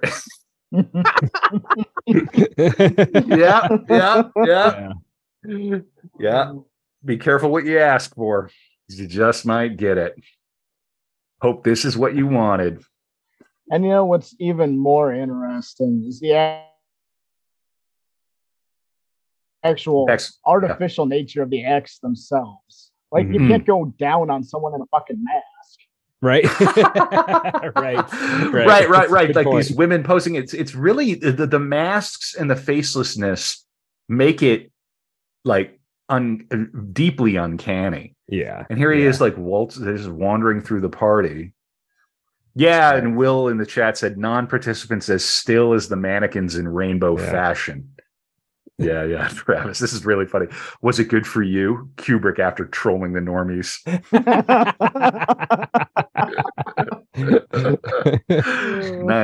Nice. Yeah. And there he is standing in front of the act, and they're all just hanging out watching. Right. He's sort of go ahead. It's like you think you want this? Like, do you think you want this? You don't want this. Right. Dr. Bill. Like, Domino was nice, right? You could have got Chinese with Domino. Yeah. Right? Yeah. In order for the film to be given an R rating in the US as opposed to NC-17, some scenes contained computer-generated people in the foreground obscuring some of the more explicit sexual action. Although some claimed this to be a perversion of Kubrick's work, Kubrick had already proposed the use of computer-generated imagery prior to his death, should the MPAA deny the movie its desired R rating. Yeah. Lame. Here we go. Revealing mistake. When the nude masked woman walks up to Bill Harford with the masked man in the first shot with her hair behind her, she is one actress, but in the next shot with her hair in front of her, she's an entirely different actress. That's not a goof. Yeah, this, even though she is masked and naked. Not a goof. There's totally not a goof. Way in hell on a Kubrick shoot that happened. No. This is hilarious, actually. I love this from Amazon X-Ray. I love goof. Yeah. Oh, goof. Yeah. Yep, Kubrick's just swapping bodies. He probably tried every woman actor in this scene in those two positions to see which juxtaposition hit the exact right note of dissociation he wanted, right? Precisely, yes. Playing on your most basic subliminal freaking mind, like really playing with film. I mean, he was doing it with all of his films. Like, how do we manipulate the viewer in a way that they don't know that they're being manipulated? Eyes wide freaking shut. It's right in the title. It's right in the title. Exactly. It's right in the title. Yeah, and again, it's like I could just think like there's like a bunch of frat boys going to see this movie, and it's like ready for all the tits and everything, and then this is happening. It's horrifying in a way because he's hosed. He's so far in over his head right now, right? And he just keeps getting deeper and deeper. To what I was saying earlier, too, right? This whole procession, starting at the costume shop, leading to now, is just proof of how crass he is and how little status he actually has. Right. And we all recognize that, but I just think it's so important to what's going on here. Yeah. It's a huge component thematically of what's happening. Notice they do have one naked dude for the fellow in the front there that Bill Nightingale walks through. Oh, I missed him. And now I think when these things are happening for real, there's probably a lot more of those. Yeah. Yeah, what is a lot. Yeah, here we go. Now, again, I want to pay attention to his cloak. It could have been my imagination. In the These lighting, shots too. Once he gets in the lighting that's from the ceiling, it does look bluer. Yeah, it could just be the lighting. Yeah, these masks are incredible. I got to see these in person. They're striking. Whoever designed these. So the throne that the guy in red is got this double eagle thing, and that apparently is known Freemasonic symbolism. So Kubrick is certainly playing his hand, not necessarily that these people are Freemasons, but that there is, I think he's playing with people's stereotypes or whatever you want to call it. Well, that's the boogeyman group that people would recognize, right? Exactly. And that's something I actually harp on a lot on my show, is that you see the Freemasonic symbolism so that you get the idea, not because it's actually Masons. Mm-hmm. Right. Yep. Exactly. It's on the flag of Albania too. Maybe these are all Albanians. Yeah. So I got something from Listverse about 10 creepy controversies are out in this movie, and one of them is the depiction of the Rothschild party. So one of the main parts of the film revolves around the secret party. I'm quoting from this thing. Secret party at a lavish mansion, obviously. It looks almost exactly like the mansion owned by Baron Guy and Baroness Mary Helene de Rothschild, the Chateau de Ferrières.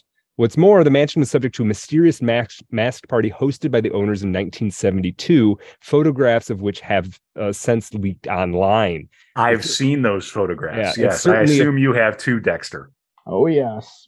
It certainly appears a morose affair. Aside from very strange masks people are wearing, ranging from animal heads to pretend cages, there are dismembered dolls and other broken children's toys purposely scattered around on the tables. We don't see any of that in the film here.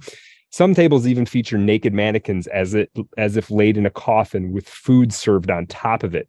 It is even claimed that the invites to this surrealist ball were sent with coded wording. Furthermore, the wording was written backwards, so it could only be read in a mirror. Even stranger, as the guests arrived in the mansion, it was bathed in a deep red glow. So Kubrick was probably familiar with that, I'm sure. Yeah, I take back what I said about the color of his cloak, but something stuck in my mind once, and it does seem to be a black cloak, but in any case, he sticks out like a sore thumb. There's no way he was going to be able to hang out at this party. No. And now this is a level of cuckoldry that is staggering. You've been unmasked. This is like being doxxed. Like for some like hyper anon, who a very spicy anon. This is like somebody dropping your address in the chat. Right.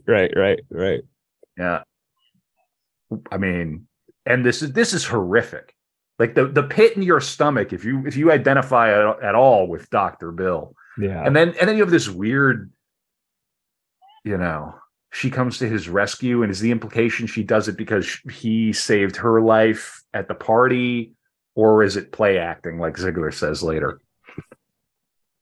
Yeah, that's part of the ritual, right? He has to feel the guilt about her sacrificing herself, right? That's like, yeah, 100%. Yeah, going on there. They would have marked him as soon as he screwed up the password. Oh, as soon as he pulled up in a taxi late. Yeah. So you obviously know that they knew he was going to end up there, and he's been incorporated to their ritual. Right. That's the implication. Well, and of course that's just a dream. Right. Well, but even then, like in his dream is his subconscious mind is fabricating the circumstances, so it's real whether it's a dream or not. It's a real fabrication of his subconscious. I mean, and now a statue went missing earlier, right? So there were two, now there's one. That's what happens here, because she ends up dead. There are two, now there's one. A little, again, those little subliminal touches that whoops. General trivia. Abigail Good, a runway model who plays the mysterious woman who intervenes at the ceremony and is led away, presumably to her death, spoke her lines during filming, but her voice was dubbed by another actress in post. In 2019, it was revealed that actress was Cate Blanchett. Oh. Okay. I am ready to redeem him. Oh, now he comes home. Oh.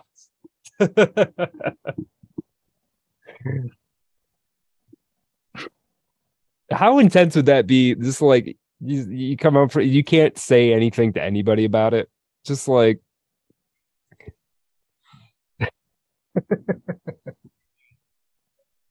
Unreal. I forgot how much of this movie takes place after this party. Oh yeah. Yeah. Well, and that stuff is so iconic. It's not even that long. It's maybe under 10 minutes even from the time he walks in until the time he leaves. Yeah. But what a grand set piece. And if this was another director, that would have to be the conclusion of the movie, this giant set piece, right? Mm-hmm. And then it would all be leading up to that. Harford would run into the basement and grab a book, and the book would reveal the secrets, and he'd take them home and blackmail Ziegler. And I don't know what would happen, but you get what I'm saying. Yeah, right? It'd become action thriller.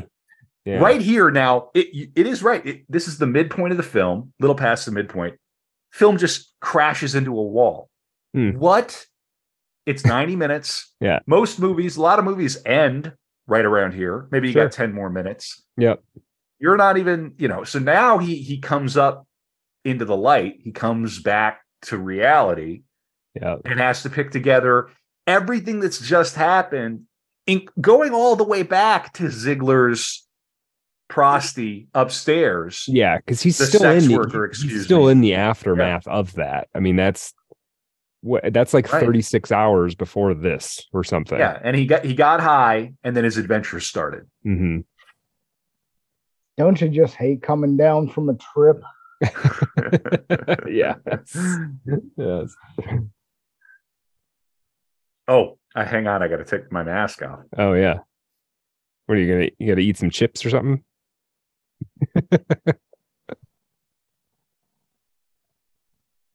The future Art of Darkness X-ray continuity gaff. Kevin forgot to take his mask. Clearly, these guys were. Yeah. I've been planting continuity errors in the YouTube all over the place, just to leave things for people to puzzle out for years and years. You've been making continuity errors from the first minute of the first episode, Brad, when you call William Seward Burroughs. Yeah, Burroughs. And I didn't even correct you. And we have a neighborhood in Minneapolis called Seward, and I wouldn't even know what we were doing. You're fine. You're fine. Don't ask me to pronounce anesthetologist. Yeah. I don't know. We have fun on Art of Dark Pod. Dexter, tell quick during the middle of the episode, tell people again where they can find you. Yeah, you can find me on the Timeline Earth podcast feed. I do a handful of the regular weekly episodes, but the real magic is the once monthly release of Scarlet Thread Society on that same feed. Check me out there. Yes. Thank you so much for coming on the pod. We really appreciate it. We will do an Art Bell episode one day, my friend, and you'll have to ride along. I'm looking forward to it. Yeah. Mm-hmm. Yeah, so he comes home and look, Tom Cruise is doing a great job. I think he's great here because it's just like, have you ever had a night like that where you come home and maybe you done fucked up? I've had nights where I came home and was like, man, I kind of wish all that hadn't happened. And not this particular situation, but you're like, I gotta have some shit to deal with tomorrow. I might feel weird now that I'm coming down. Yeah, I think we've all had a handful of those. Yeah, I said some things and did some things that I don't really condone. I might have to drink for a few years now. Yeah. Oh, and then she's such a great actor, and you can tell she's acted on the stage and everything. And yeah, she'd be great to see. Yeah. He's just seen things that, and of course, she wakes up from a dream, and you get the impression that, like, in a different movie, she's had her own voyage. Like his dream seems totally real to him, but I mean, her dream feels totally real to her. We just didn't see it. It was in her mind.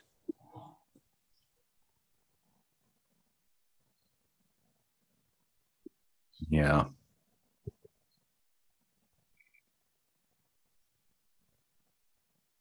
Yeah, she's so good. She's such a great actor.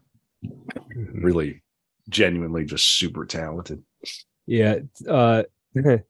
Kidman said about this Kubrick picking them as a married couple to do this. She said, picking us as a married couple, it worked. The minute you see Tom and I, you totally believe that these two people are married because, in fact, we are.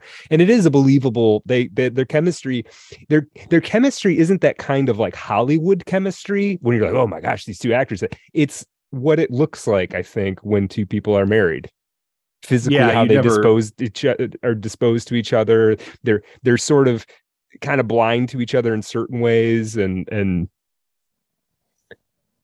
I'm going to run down some facts I got from this website, gradesaver.com. I don't know. I guess it's like I think it's some sort of homework college application thing. Yeah. So here you go. I'm going to help you cheat on your homework, only on Art of Darkness. The Star of Ishtar. The 8-point star is prominently on display in the house of Dr. Ziegler, where the all-important party that opens the movie takes place. The Star of Ishtar is a symbol of fertility and sexuality, and as the movie progresses, the nudity becomes more abundant and the importance of sex takes over. Rarely has Kubrick been so explicit in forwarding his theme through symbol, unless, of course, the star is a red herring. Then it goes on about the Illuminati, but this is quite good. This is very on the nose, but I think worth stating. Masks. The movie ends. We're not there yet, but it ends with the placement of a mask upon a pillow. Doesn't really end with that. That's before the denouement. It ends with their daughter getting kidnapped. Meanwhile, every single scene practically is about people pretending to be something they aren't, or literally wearing masks themselves. The entire film can, in a way, be read as a mask. Try to figure out what it means, and you really are just taking off another mask. A viewer can literally spend hours removing masks to try to get at what Eyes Wide Shut is actually trying to say. And even then, you're just left holding another mask. So, yeah. Introduction to sociology. Yes. That review, that little factoid sheet, almost feels like a sort of midwit trap where you read too much into reading into it in the first place. Yeah. Mm-hmm. Yeah. Well, and then here she starts confessing, and I was fucking other men, and we were fucking, and her dream, did they have the same dream, but just filtered through different, is it a shared dream that they somehow have? And what is a marriage if not that? Right. Yeah. What was in that fucking joint? Huh? Yeah, I know. Got that. Smoking that shit straight from the DR. Yeah. Straight from DR, man. I was smoking that shit that glued my eyes wide shut, baby. Yeah. It's that eyes wide shut shit. I've been so high that my eyes have been wide shut. Yeah, I was seeing Masonic symbols fucking everywhere. Bunch of Shriners driving through your head. Here is, I think, the first breakfast. Daylight scene in the whole film so far. I could be wrong about that. Oh, maybe the other time he went to work. Listen to this. Stanley Kubrick optioned the novella Traum Novelle by Arthur Schnitzler 20 years before the making of Eyes Wide Shut. And then it said something about Kirk Douglas and he went to therapy because they didn't get along on the set of Spartacus. Couples therapy? Let me come back to it. It's very funny, isn't it? That's hilarious. Let's see here. Oh, I guess Johnny Depp was considered for the role of William Harford. Oh, it should have been him and his what was her name? Amber Heard. Amber Heard. Different movie. Yeah. See, Johnny Depp's got a different kind of. I mean, I don't mean to get into gradations of like men's attractiveness, but he's like Tom Cruise is an attractive man, but I feel like Johnny Depp is a different kind of attractive man. I don't know if it would have worked as well. Well, so the thing with Depp, right, is his whole, at least film career, is more or less built around that sort of dirtbag sexy. Yeah. At least in this, more recent era arc. And I think you can safely say that started around the time of this movie. Yeah. And I don't think that's what you want for this. You want the clean cut striver. That's what. Right. Who's taking taking that one step too far kind of thing, rather than Johnny Depp's in a movie. You're like, yeah, this guy's banging everybody. Like, clearly. So, yeah, he and Kirk Douglas went into therapy together during Spartacus. How funny is that? That's hilarious. Cruise and Kidman signed open-ended contracts. They agreed to work on this project until Stanley Kubrick released them from it, however long that turned out to be. God. That is some almost like sadomasochistic craziness. Yeah. Imagine selling your soul to Stanley Kubrick. Right. You could do worse. Listen, if Stanley Kubrick came back and said, Kevin, I need you, it's that GIF. What's the comedian? Stanley Kubrick needs me. Yeah. You guys know Harvey Keitel was supposed to be in this movie, right? Did you know about this? So let me see if I can find the thing. He kind of got fired. So I'm reading something from uprocks.com. Keitel originally played Victor Ziegler, one of Cruise's characters' wealthy patients. Oh, he walked. He was going to be Sidney Pollack. He bounced. Yeah. No, he was cast. They shot him as stuff. This. There's a little interview with him where Kubrick wanted him to continue to keep coming through a door. Yeah. Over dozens and over times. Yeah. And he just left the set. Yeah.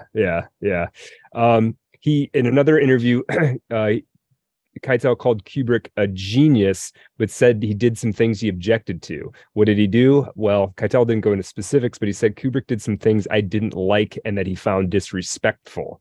Yeah, interesting. Well, that could be just about anything too, though. Right. Very curious. Well, yeah, supposedly you had to film him walking through a door 68 times. I could see that being like, come on, man, 68. I'm Harvey Keitel. You got to get it right, don't you? Yeah, you do. Yeah, it's like I made Bad Lieutenant. Right. Like what are we doing here? I'm making a meme right now on the air. I'm making the Sam Hyde meme, and it's going to stay Stanley Kubrick needs me.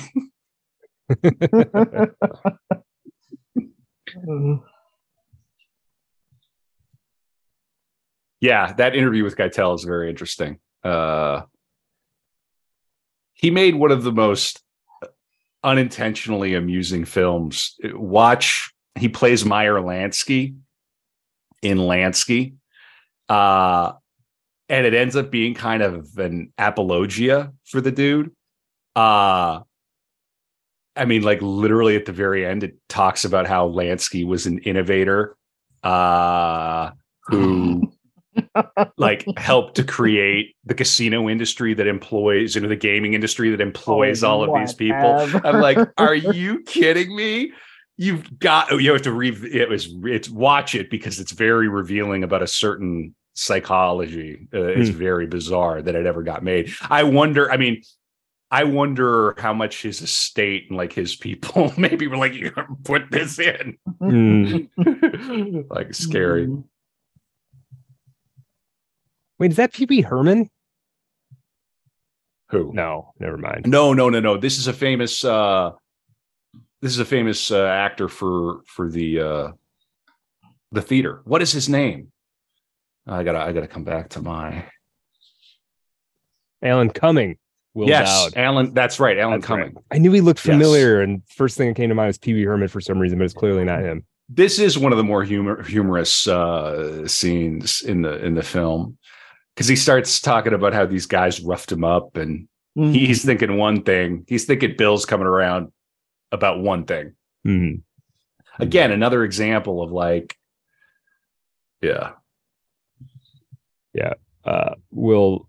somebody in the Telegram said that the gay homosexual receptionist is a Jungian archetype.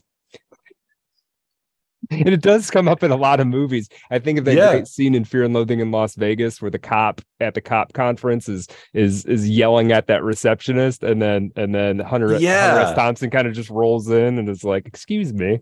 Yeah, it's kind of a trope, isn't it? It is. Yeah. All right, I'm making a meme live on air. Yeah, and so he's going back around to the places that he visited in the night, but they're not really the same places, right? Like they're kind of the same, but everything looks very different by daylight. Yeah, of course.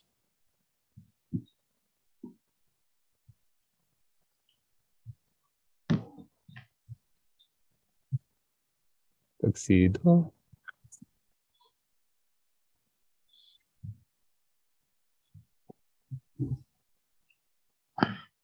Uh-oh. Check out the chat. Fun. Banger. Yeah. That's pretty good.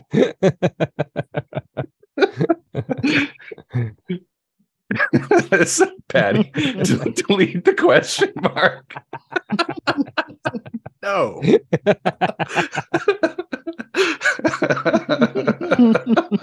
Oh, we're so online. I'm only giving you unbiased meme feedback. He's got a point. He's got a point. Okay. All right. I'll give him what he wants. I'll get him what he wants. Oh, I'm sorry. She steps out of the back room like in a robe, bra out. This is like the brunch hour on a Tuesday. Yeah, right. Totally different world. They were all wearing masks the night before.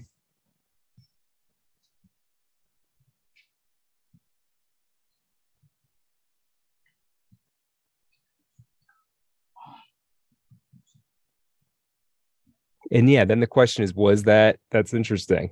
He's even thinking to himself, did I dream all of this? I was here in the store and I saw something different than what is actually here. Or are they pretending?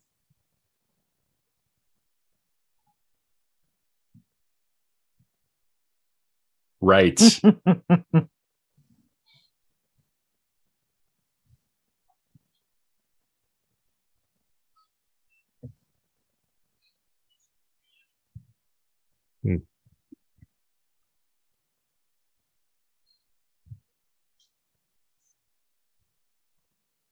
Rainbow Fashion, he's back. How did it go? And then of course he's forgotten the mask. And I must be ahead of you guys. Hold on. Yeah, I'm at least a few seconds ahead of you. They just started talking at the register. Oh, yeah, I got him. They already left Rainbow Fashion. All right, I'll flash. No. I'll hit pause for a second. All right. Tell me when he's imagining his wife and the naval officer again, or black and white scene, imagining his wife again. Yeah, when I was bouncing around in the trivia, I might have gone out of whack a little bit. That's okay. 25 for the mask. Sorry. 375. And then his daughter comes out and everything. Oh my god. Yeah. And she's bras out, right? She's in a robe. Oof. Like I was saying, it's not night, it's like the middle of the day now, too. A totally different vibe. Mm-hmm. Wait a second. It's Christmas in New York. Why isn't there like slush and stuff on the roads? Good point. I mean, that's a good point. Yeah, here we go. Will Dowd, naked women in office paintings. All bold. You're right, yeah. Will. Yeah, that's typical. That's standard, I think. That's normal. That comes with the I'm a middle class doctor in Manhattan. I've never been in an office before. It's like a TGI Fridays. When Harford's secretary brings lunch to his desk, she stops directly between the camera and a painting that looks like him with his clothing removed. Huh. Oh, yeah, you're right. Right behind her head. We might be slightly off, but yeah, if you're watching that scene, very curious, very creepy, weird art all around his room. Bizarro. We're going to do some cool stuff on After Dark. We're going to look at some interesting articles about the making of this movie, what it was like on the set. I'm going to read a little bit from Traum Novell, and we'll get into it a little more too. We'll go off the cuff. All right. Glad to see that meme picking up steam. Is it getting a little traction? I mean, just, as much as anything does. But yeah, it's pretty funny. I would do anything for Stanley Kubrick. I mean, just like Nicole and Tom. Would you walk through a door 68 times? For Stanley Kubrick? Yeah. Yes. Okay. What kind of question is that? I would too. Yeah. Thank you, Patty, for the meme education. I had to delete the question mark. He's right. Yeah, it's more of a statement. It can be both things. Yeah. We could both have a meme. Very good. We love our Telegram chat. t.me/artofdarkpod. Lots of fun. There's always something going on in there. You're constantly posting stuff on Twitter. Yeah, I got to get a little bit more. I need the command center where I can post to all social media from one click. That's what I need. It's called Hootsuite. Are you watching the right? car? No, I might have to do the Hootsuite. Yeah. Are you watching the car approach him, or like, where are you? Yeah, he's standing in front of the gate now. Okay, perfect. Yeah, I'm back. I'm caught up. I'm sure mine got a little out of whack. Hopefully it didn't. I don't think it'll screw up the experience. Yeah. Now he's looking at the surveillance camera. This is like somebody who's gone back to the scene of the crime. Mm-hmm. Yes. Yeah. This guy, Brian W. Cook, Tall Butler. He served as co-producer and first assistant director and played the Tall Butler. Busy guy. Mm-hmm.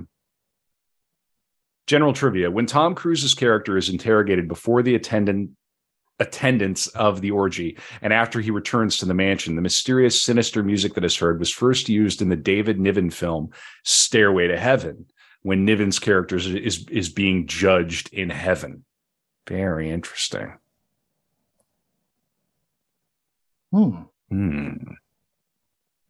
What can it mean?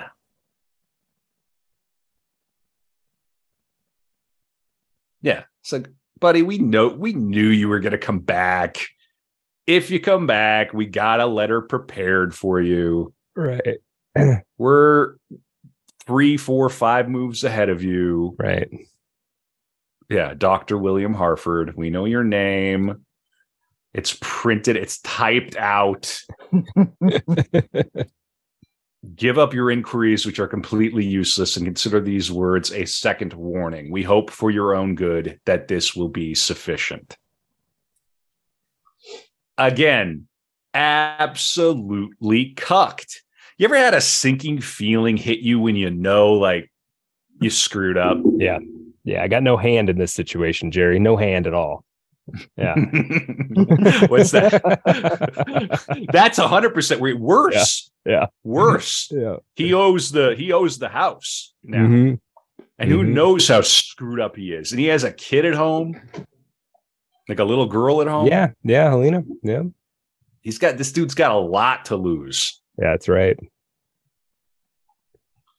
Yeah. Back to the Upper West Side. Yeah, now that I'm paying attention to the art at home is very different than the art at the office. Yeah, but also very conspicuous and not typical. Yeah. Like they're collecting fine art of some quality. Yeah. There's no consistency. Like they're not. Yeah. She's working on her homework. Mm-hmm. When Alice Harford is doing math problems with her daughter, a blue bottle appears among the liquor bottles on a table in the background. Another goof. Yeah. I'm sure that blue bottle just appears. Kubrick's just sloppy. He's known for being a sloppy he's just filmmaker. known for being a sloppy filmmaker. You're right. Mm-hmm. I mean, if you're going to do 68 takes, at some point you grab the bottle, you just leave it there. Right. There it is. There's the blue bottle. Mm-hmm. Yeah, I'm sure that just got there. Mm-hmm. I'm sure that doesn't have any symbolism. Right.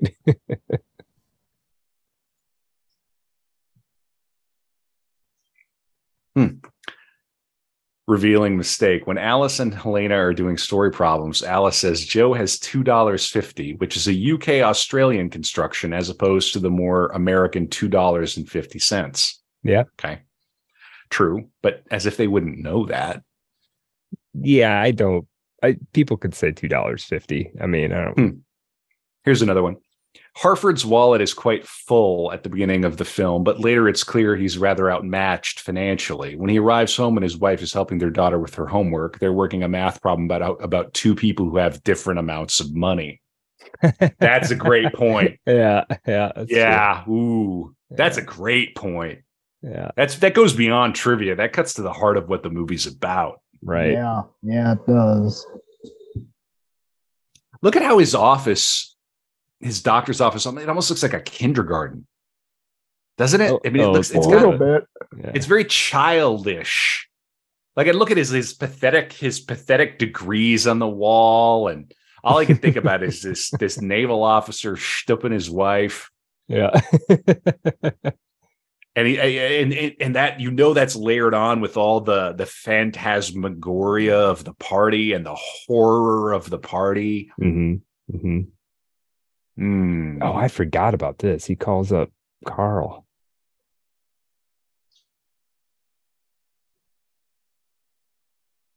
Huh. So now he's trying to sort of backtrack. Like, he wanted to get to the sort of the center of the mandala of like sex adventure. Now he's sort of backtracking, right, to that woman who is desperately in love with him, which is sort of higher stakes in one way and lower stakes in a totally different way. Yeah. Does he think he's gonna catch her and have a little parting gift for her? Yeah. Our friend Patty, a little bit of his figure of manhood back. Try to reassert control in his life.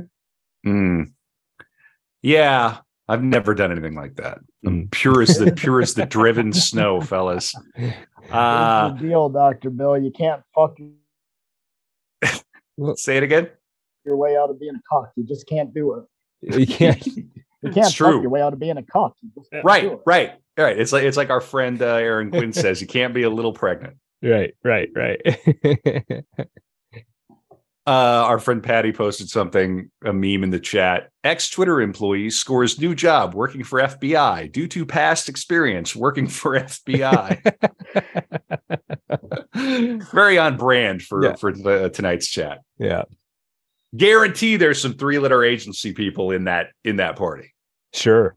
Yeah. Providing they come to those parties to provide security the way that Bill comes to the other parties to provide healthcare to provide. He's a healthcare provider. That's right. Yeah, but not dentistry. Yeah. If Mandy's teeth had been messed up, that's another guy. That's the other guy down the hall. Right. Yeah. That's the guy in the adjacent comedy picture that was being shot at the same time. Yeah. Mouths wide shut. Right. Mouths wide shut. Which, if this podcast doesn't work out, that'll be the name of our next podcast, Brad. It'll just be us constantly watching this movie over and over again. No, it'll just be called Mouths Wide Shut. Yeah. There's much dead air. Course, we'll go for the dead air record. Right. Yeah. Right.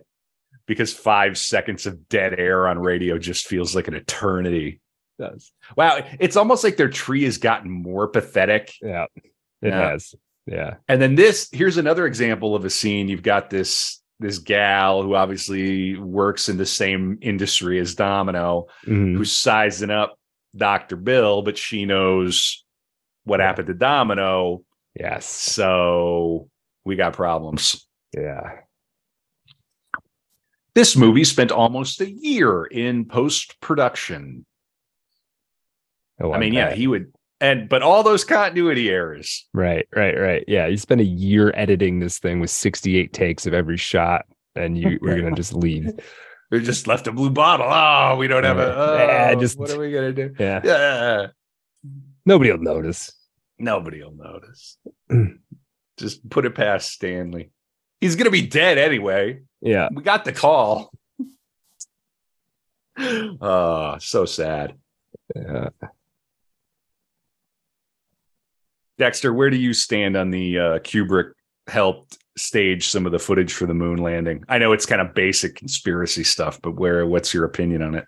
Well, we talked about that a little bit when we did 2001, but we didn't get into it real deep. I kind of tend to believe he probably shot some footage of a moon landing, whether or not it was the moon landing. I think that's kind of up for debate. Mm-hmm. And what I mean by that is to say, you know,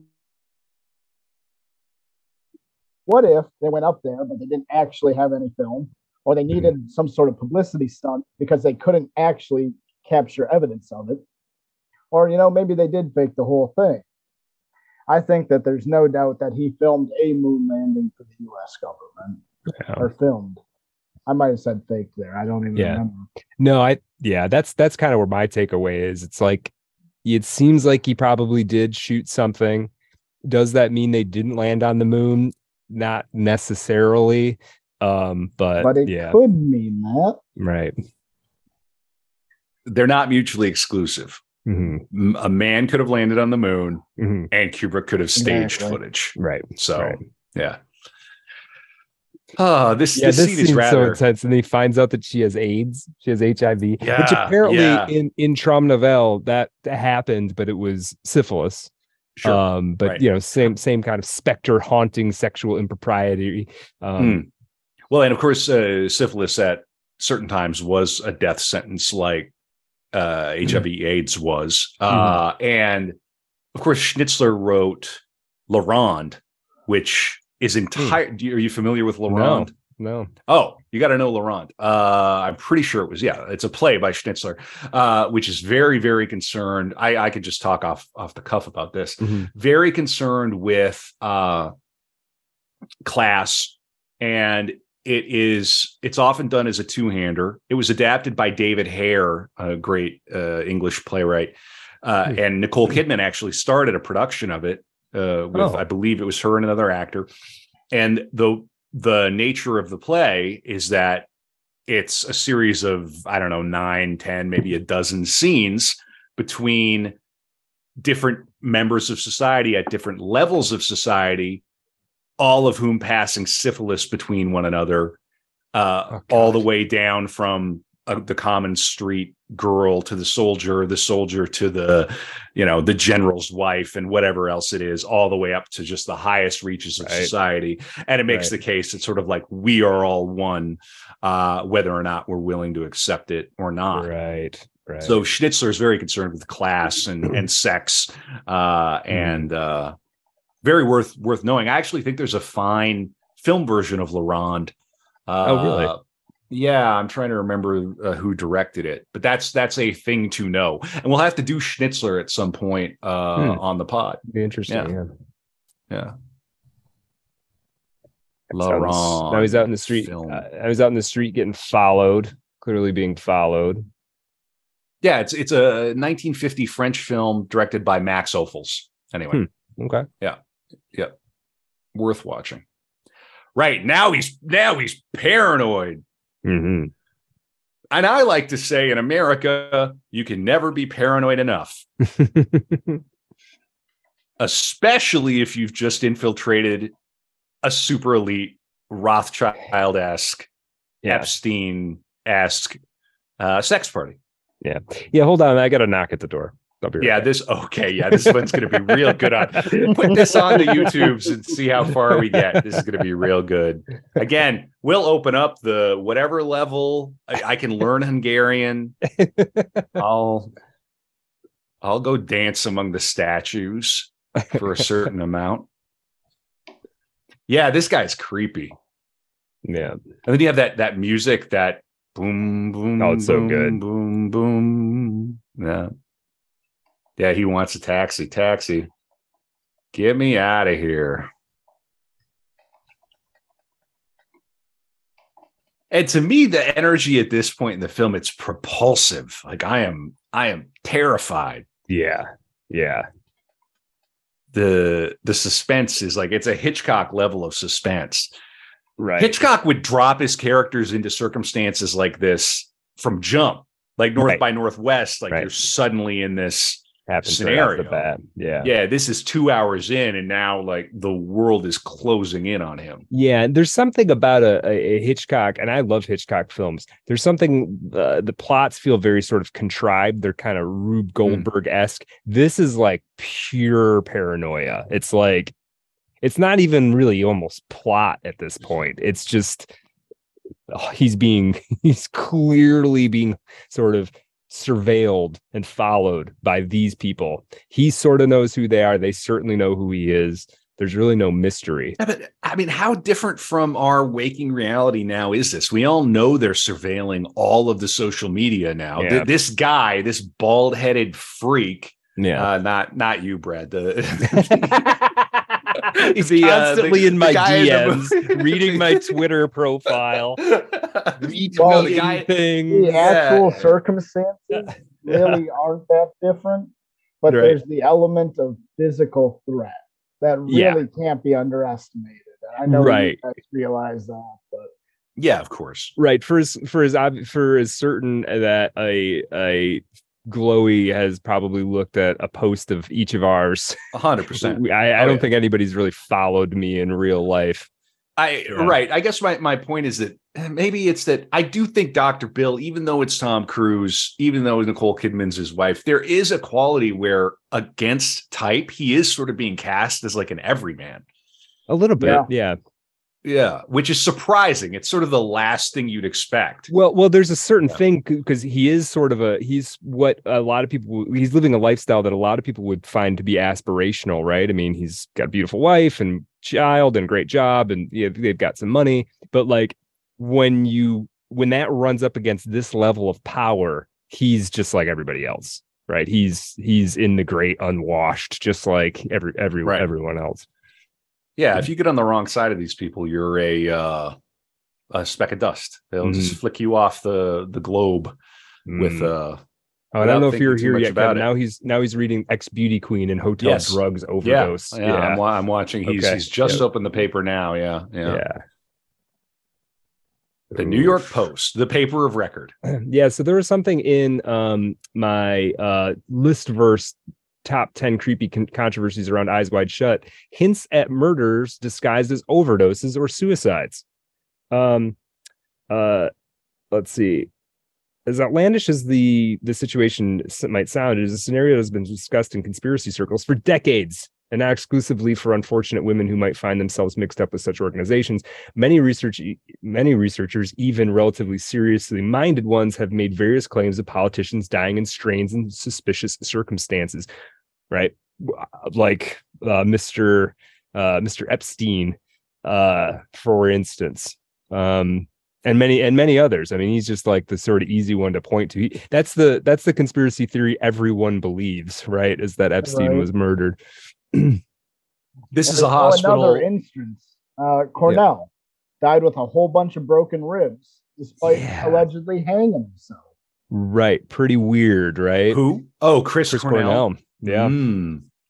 Yeah. So people have asked us to do him on the pod. I'm sure at some point we will. Yeah. I would be interested to do that. No, you see these all the time where it's like, oh, well, yeah, they just happen to their car lost control. I don't know what happened. They happen to be reporting on the most powerful people in the country. It just right. They were just making a documentary about underage sex trafficking, and they just slipped in the hot tub. Yeah. Anyway, did you see what Elon Musk said today? Yeah. Yeah. Tom Brady's coming back for another season. Oh, really? Wow. Yeah, that's impressive. Good. It's great. Yeah, he's the greatest of all time. I don't think there's any argument. Yeah. So this is a hospital in Lambeth, London. Oh, really? Okay. I think you could even see some of the. I don't think he cares, but I mean, I think even some of the fixtures there you can sort of see. But hospitals, all you can almost kind of go. Yeah, this is macabre. Yeah, going to see the body, and of course he can because he's the doctor. He shows his ID. I mean, we're gonna let you. I guess. All right, doctor. Yeah, it's like one of his superpowers is. Sorry, what's that, Dexter? Go ahead, Dexter. Say even back then you wouldn't think that would work like that. Right, just kind of flash your credentials. Yeah. That's possibly true. Hard to say. I don't question it. Yeah. Oof. 114, the room in the morgue visited by Bill in Wing C, room 114. CRM 114 was the name of the decoding machine in Kubrick's film Dr. Strangelove, or How I Learned to Stop Worrying and Love the Bomb, as well as the number printed on the medicine that Alex is given in A Clockwork Orange. Oh my gosh. 114. Huh. Means something to Stanley. Yeah. But I'm sure that statue just... Yeah, just whoops, somebody just picked it up and Yeah. That's crazy. This is weird how close he's getting to the, like, I don't remember this. This is unsettling. It really is. And the orderly is like, okay, what's going on here? Yeah. We're not accustomed to... You don't see a corpse like this. I think it's an interesting distinction. The orderly isn't voyeuring like they all did. You know, the mannequins, the ones who are sitting still, the ones who are rampantly fucking. I think there's a distinction there. You know, that's a good point. He's sort of looking down. Not to watch, or trying not to watch. Yeah. That is very interesting. That's a different type. He's Ziegler I'm not level sure if it would never do that here, but I think it's got to, right? I feel like it does, right? Yeah, and they made a point of cutting to him and showing him in that aspect. So, yeah, and then more weird art on the walls. There's this, and then you look at this weird sort of screen behind him. There's like a screaming person in a red mask to the left. I don't trust anybody who's got weird art on their walls. Yeah, honestly. Okay, now we're back at Ziegler's with the red billiard table. Just this opulent library. The Christmas trees are still lit, but the 7 or the 8-sided stars are not lit anymore. Very curious. Their fertility ritual is over, so those stars come down possibly. This is probably my favorite scene in the film, outside of the mask, the obvious mask, really? Okay. The ball and everything. Yeah, this is incredible. Just the acting. Yeah. When he finally just cuts to the chase and says, you know, if you knew who those people were, I don't think you'd sleep so well. Yeah. Just says everything. Yeah, that was a terrific party the other night. Which one? Yeah. Irony. Right. And of course, now you're thinking, how many layers? You know, Ziegler's at the other party. Yeah, like of course. Going into this sort of like, yeah, of course. Yeah. Yeah. And they both have to play like they're chummy. Yeah. It'd be like after a you go into a wedding and the bachelor party went nuts. Right. Like, hey, how good to see you again. Yeah. Whoa, yeah. How's Candace doing? Is she excited for the big day? Right. Have you had your penicillin shots? Yeah, well, we're just so happy for you, you know? Yeah. She doesn't know about the credit card, does she? Right. Yeah, here we go. Continuity. When Dr. Harford talks to Victor Ziegler at the pool table, the position of the cue, the balls, and the chalk changes. I'm sure there's not some sort of astrological significance to every single placement of every single ball and cue on the table. Yeah. As we need some like weaponized autist to like do astrological charts. I'm not even joking. Stanley Kubrick needs you. Yeah. I mean, they're missing the point. That not a goof. What's he trying to say? There's just no way. Yeah. Or he's just having a laugh. He's just I mean, he could be purposely putting continuity errors in there. Yeah. Not thematically, but to screw with. I mean, that's a possibility. But. Exactly. It could be directed at us. People, right. Yeah. You know, and not to be fixating here, but I'm noticing the red-green theme again. Yeah. The fixtures and the table. Yeah. Beyond just the Christmas connotations here. You know, we joke about it being a Christmas movie, but it's that specific combination yet again. Yeah. Yes. And that blue, that eerie blue light, which, in the background. Oh, he says he's Yeah. there. Yeah.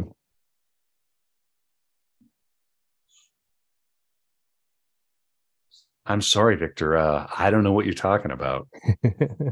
What in the hell are you talking about? Right. Woo!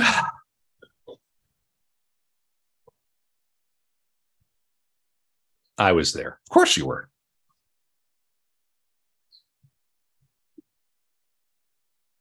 He's still got to act. He still plays dumb. Imagine Harvey Keitel in this role. Be a little different. Doesn't quite work the same. Yeah. You never Sidney know. Pollack is a little seeing the other more avuncular. Mhm. He Harvey Keitel has a menace, even when he's being nice. Yeah, he can pull off. This guy can pull off the sort of banality of evil kind of thing, right? Sort of. He's just a regular kind of guy. He happens to be really rich. Yeah. Right. Right. Bought Doge early. old crypto money. Old crypto money. Yeah. Tesla down 72% from all-time high. Ooh. Wow. Ouch. Yeah. Yeah. And then Nick Nightingale, and oh my God, they beat him up. They beat up my musician friend. That's how you're starting to get to a bad place when your musician friends start to get beat up. Mm-hmm. Like, think in America that you're starting to get ratcheted down. You're like, my jazz playing buddy got knocked around by some toughs. I'm in serious trouble. Somebody call a doctor. I am the doctor.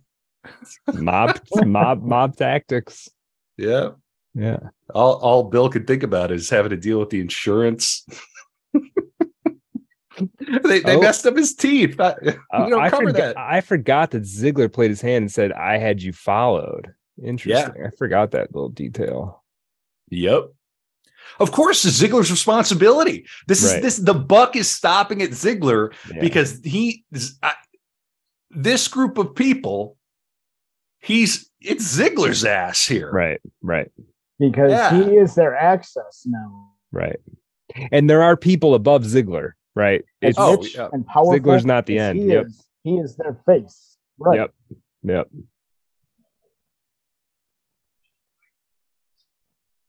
Yeah.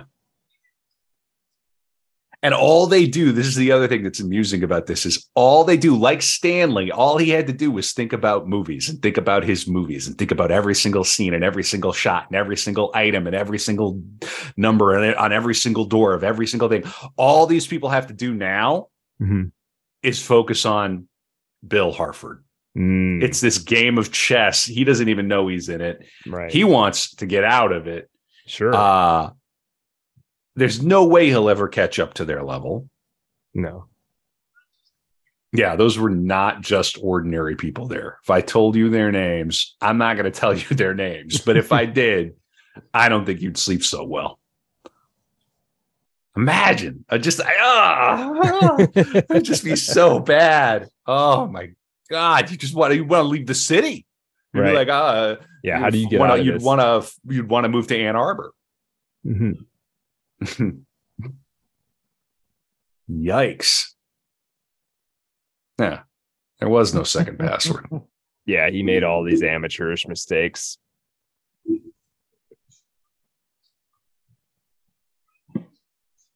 Or that when they took your coat, they found the receipt from the rental house in your pocket, made out to you know who.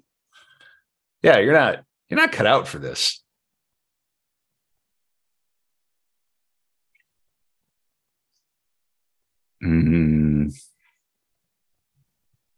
Yeah, and it gives you this false sense of security, like he's the Sidney Pollack character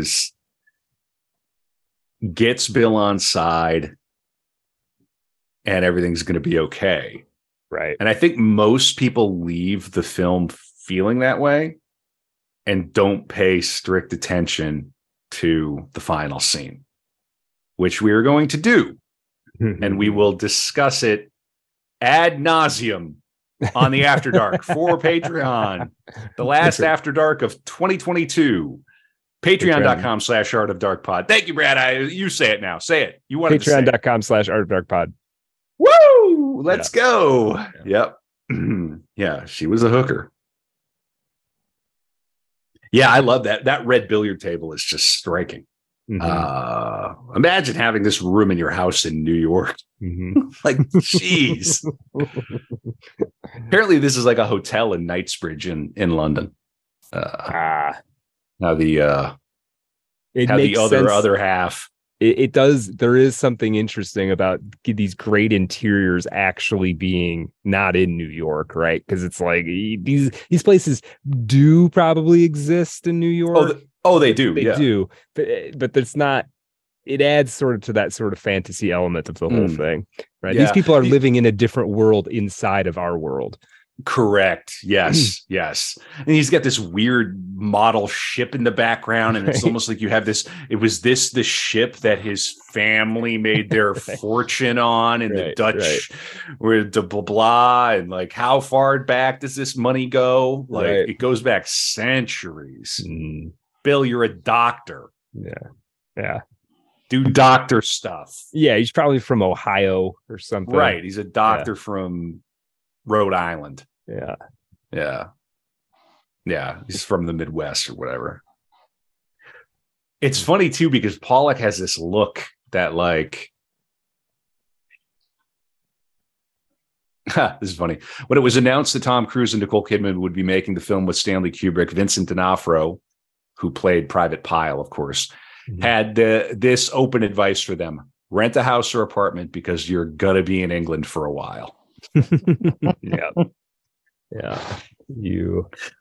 Pollock turns this all around and the Ziegler character and kind of almost makes it like, Bill, I'm trying to save you here.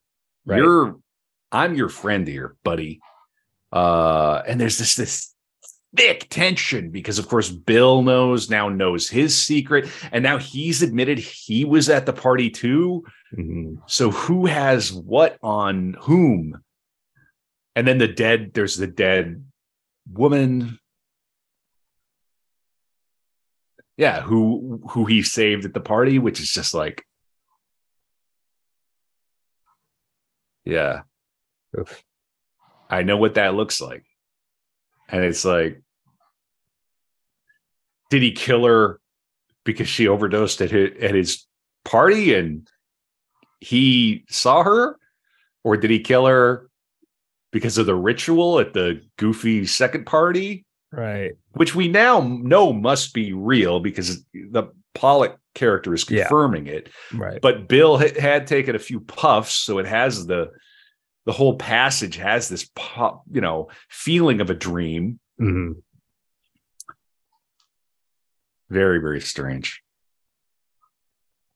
And then he starts to act here. He starts to act like Nicole Kidman earlier during the battle. Like, look at him. It's almost like he's channeling her from that earlier scene. Yeah, the woman lying dead at the morgue was the woman at the party.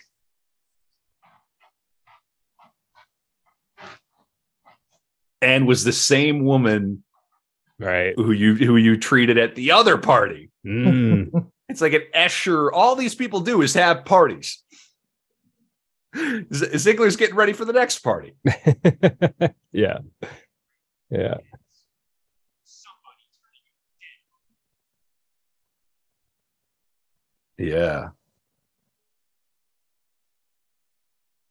What kind of fucking charade ends up with somebody turning up dead?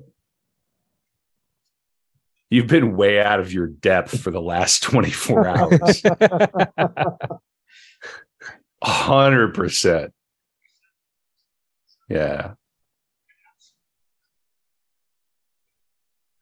Somebody's got the sound on. I can hear it. Oh boy. Yeah. What I don't know. I think this movie is wildly underrated. Travis in the chat says Pollock is doing vulnerability as a threat here, and it's great. He's threatening just by offering a little information. So good. Yeah, you could feel the threat coming across from Pollock. He from Sidney Pollock. He's playing multiple actions at once. He wants one final thing. It's a negotiation. It's just so well acted. Such a fun. And it's the same one who OD'd in my bathroom. You remember the hooker that OD'd at my Christmas party? Like, yeah. That slightly earlier line, nothing suspicious, really sticks with me. Yeah. Just, she got her brains fucked out, went home, overdosed. Nothing to see here. Nobody killed anybody. Someone died. It happens all the time. Life goes on. Life goes on, and our fortune will go on another 500 years. Yeah, we've had this fortune for 500 years. We're gonna keep it for another 500 years. You schmuck. And your kids will be doctors, and my kids will be whatever my kids are gonna be, because we're on a different fucking planet. Mm-hmm.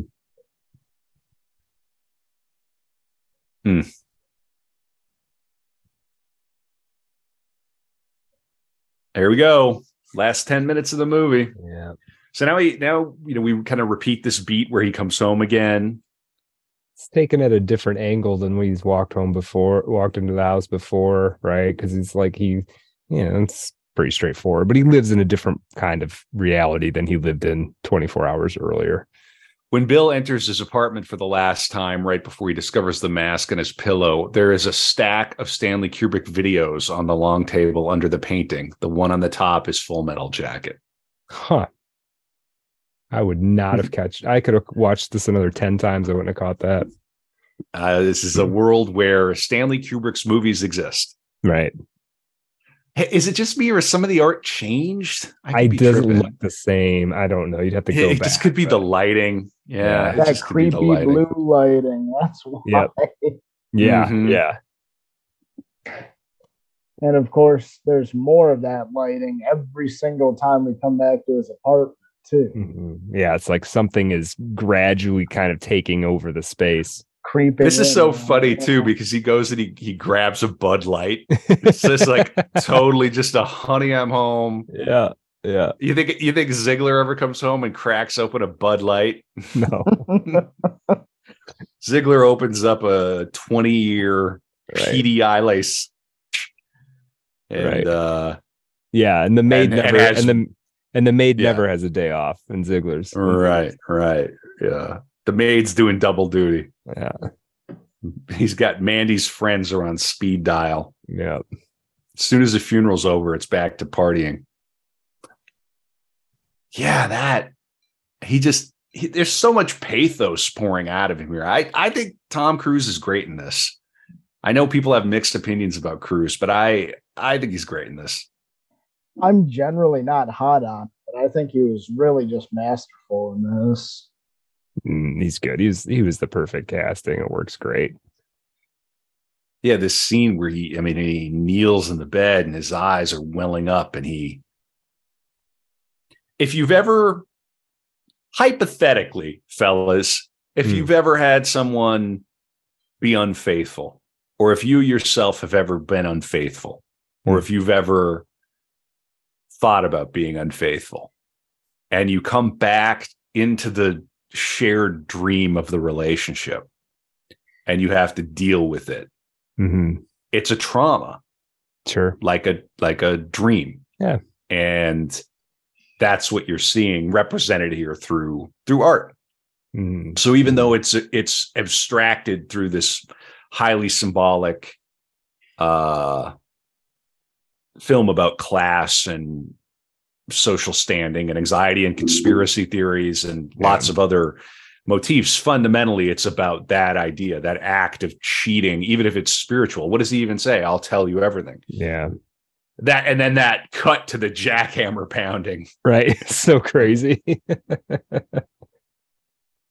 Yeah. And she's and no makeup. I mean, she looks like somebody you could see at the grocery store there with her eye, Mm-hmm. Yeah.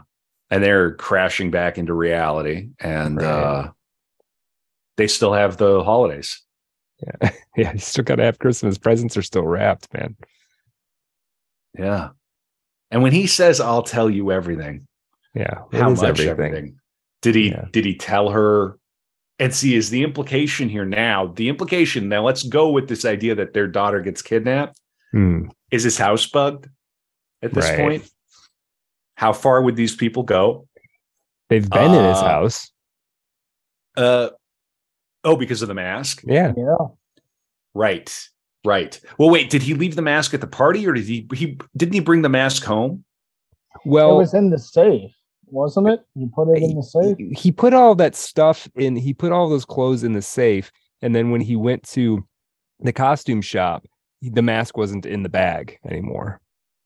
So I think the implication is that they right. stole it, or they stole it off of they took it off him as he was leaving the party or something, and then put it on his pillow as an intimidation kind of thing.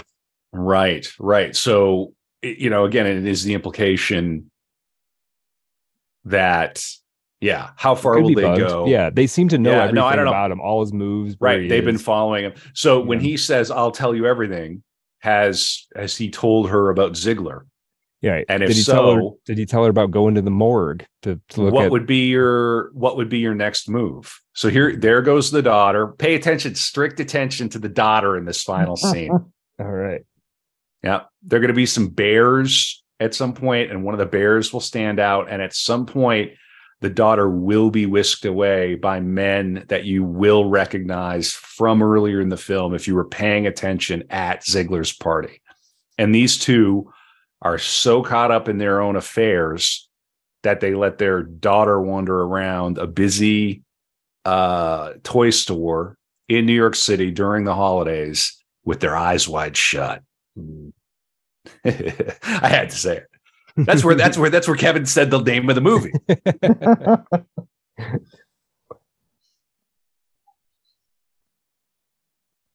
I mean, Nicole Kidman looks fabulous there too with that coat. Just such a classic look. The tremendous hype around the release of this. Here it is in the background. These are the men from earlier. See, she turns around, looks at them, and she's gone. The most widely circulated rumor was that Tom Cruise and Nicole Kidman played married psychiatrists having love affairs with their patients. That's what people thought the movie was going to be about. And this is Hamley's Toy Shop, Regent Street, London, England, UK. Jingle Bells, instrumental. That's music. Thank you, X-Ray. Will in the telegram says teddy bears don't have any negative connotations in Kubrick's work. I'm trying to think about other teddy bears in Kubrick. The Shining. That's the one I immediately thought of. Is there a teddy bear in The Shining? Yeah, a little boy. What's the little boy's name? Danny. I think Danny. Does Danny have a teddy? Danny has a teddy bear. Yeah. Danny's molestation. I'm getting the updates here.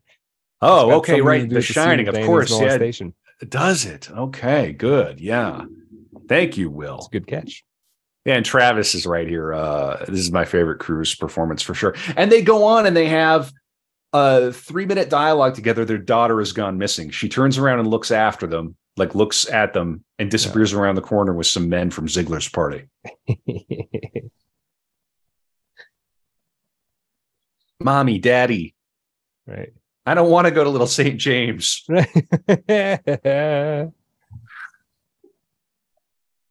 Oh. I can tell you, like, having children and having had a daughter that age, you would not. What they're doing here is wildly irresponsible. It's like, if you're taking your eyes off the road for a second, okay, but 3 minutes, it's like, what are you doing? Yeah, in a busy toy store. Yeah. Today we came back from shopping at Costco, and my son got out the side door, and you stop everything and you just go and this is in a perfectly safe neighborhood, not surrounded by strangers, but you just think, oh my God, because my son is like a little he's a Tasmanian devil. He'll run into the alley. Yeah. You just go, okay. Yeah. And these two, I mean, look, they're not looking after her at all. It's right there in your face. Zero attention. Yep. It's very creepy. We're going to go into this on the After Dark, patreon.com/artofdarkpod. Thank you for joining us for this Eyes Wide Shut watch party. Dexter, awesome. There's one thing that we need to do as soon as possible. What's that? Fuck. I love that ending of the movie. It's quite good. It's so dark. Yes. Ooh. Yes. I don't know. I don't know if I feel differently about Eyes Wide Shut, but I'm so glad I got to share my annual screening of this banger with you and our friends in the Telegram. Super fun. Yeah. And movies, that's, I think, the third time I've seen it. It always leaves me feeling it's unsettling. I mean, it's supposed to be. You can't feel good after watching this. You just can't. Yeah, it makes you feel weird about your own, temptations and predilections, and it's Eyes Wide Shut. Merry Christmas. Merry Christmas indeed. Wonderful job, Dexter. Wonderful job, Brad. Thank you for all the comments in Telegram. We're going to leave the Telegram chat open for a bit, but we are going to take a break, let the audio come down and render. We're going to come back for the After Dark, and we're going to talk more about Stanley Kubrick. We're going to talk more about Eyes Wide Shut. We'll probably talk a little bit about what we got coming for season 3. Although if you're following along, by now we got some big things planned. Book club, lots of banger episodes. We're going for 2 core episodes a month. That's 24 episodes ish. We're going to do Art of Darkness live in St. Paul sometime in the early summer. We got so much stuff going on. Please support the pod. Patreon.com/artofdarkpod. When you think about what we do and the effort we put in, independent media, what we're really trying to do, does another podcast like ours exist that's doing? I don't think so. Not the core episodes, man. I think that's a one of a kind thing out there, and everything else we do is completely unique in my experience, and I certainly love it. I love these opportunities that I've had to come share this with you. You guys are spectacular, listeners. It's totally worth it. Subscribe now. Well, thanks, Dexter, man. It's good. Thanks, it's good to be talking to you again for sure, man. It's Art of Darkness, some of it at least is the friends we've made along the way. So Merry Christmas to both of you guys. Yeah, Merry Christmas. Art of Darkness really is about the friends and victims that we've. All right, we'll be back in the After Dark in a few minutes.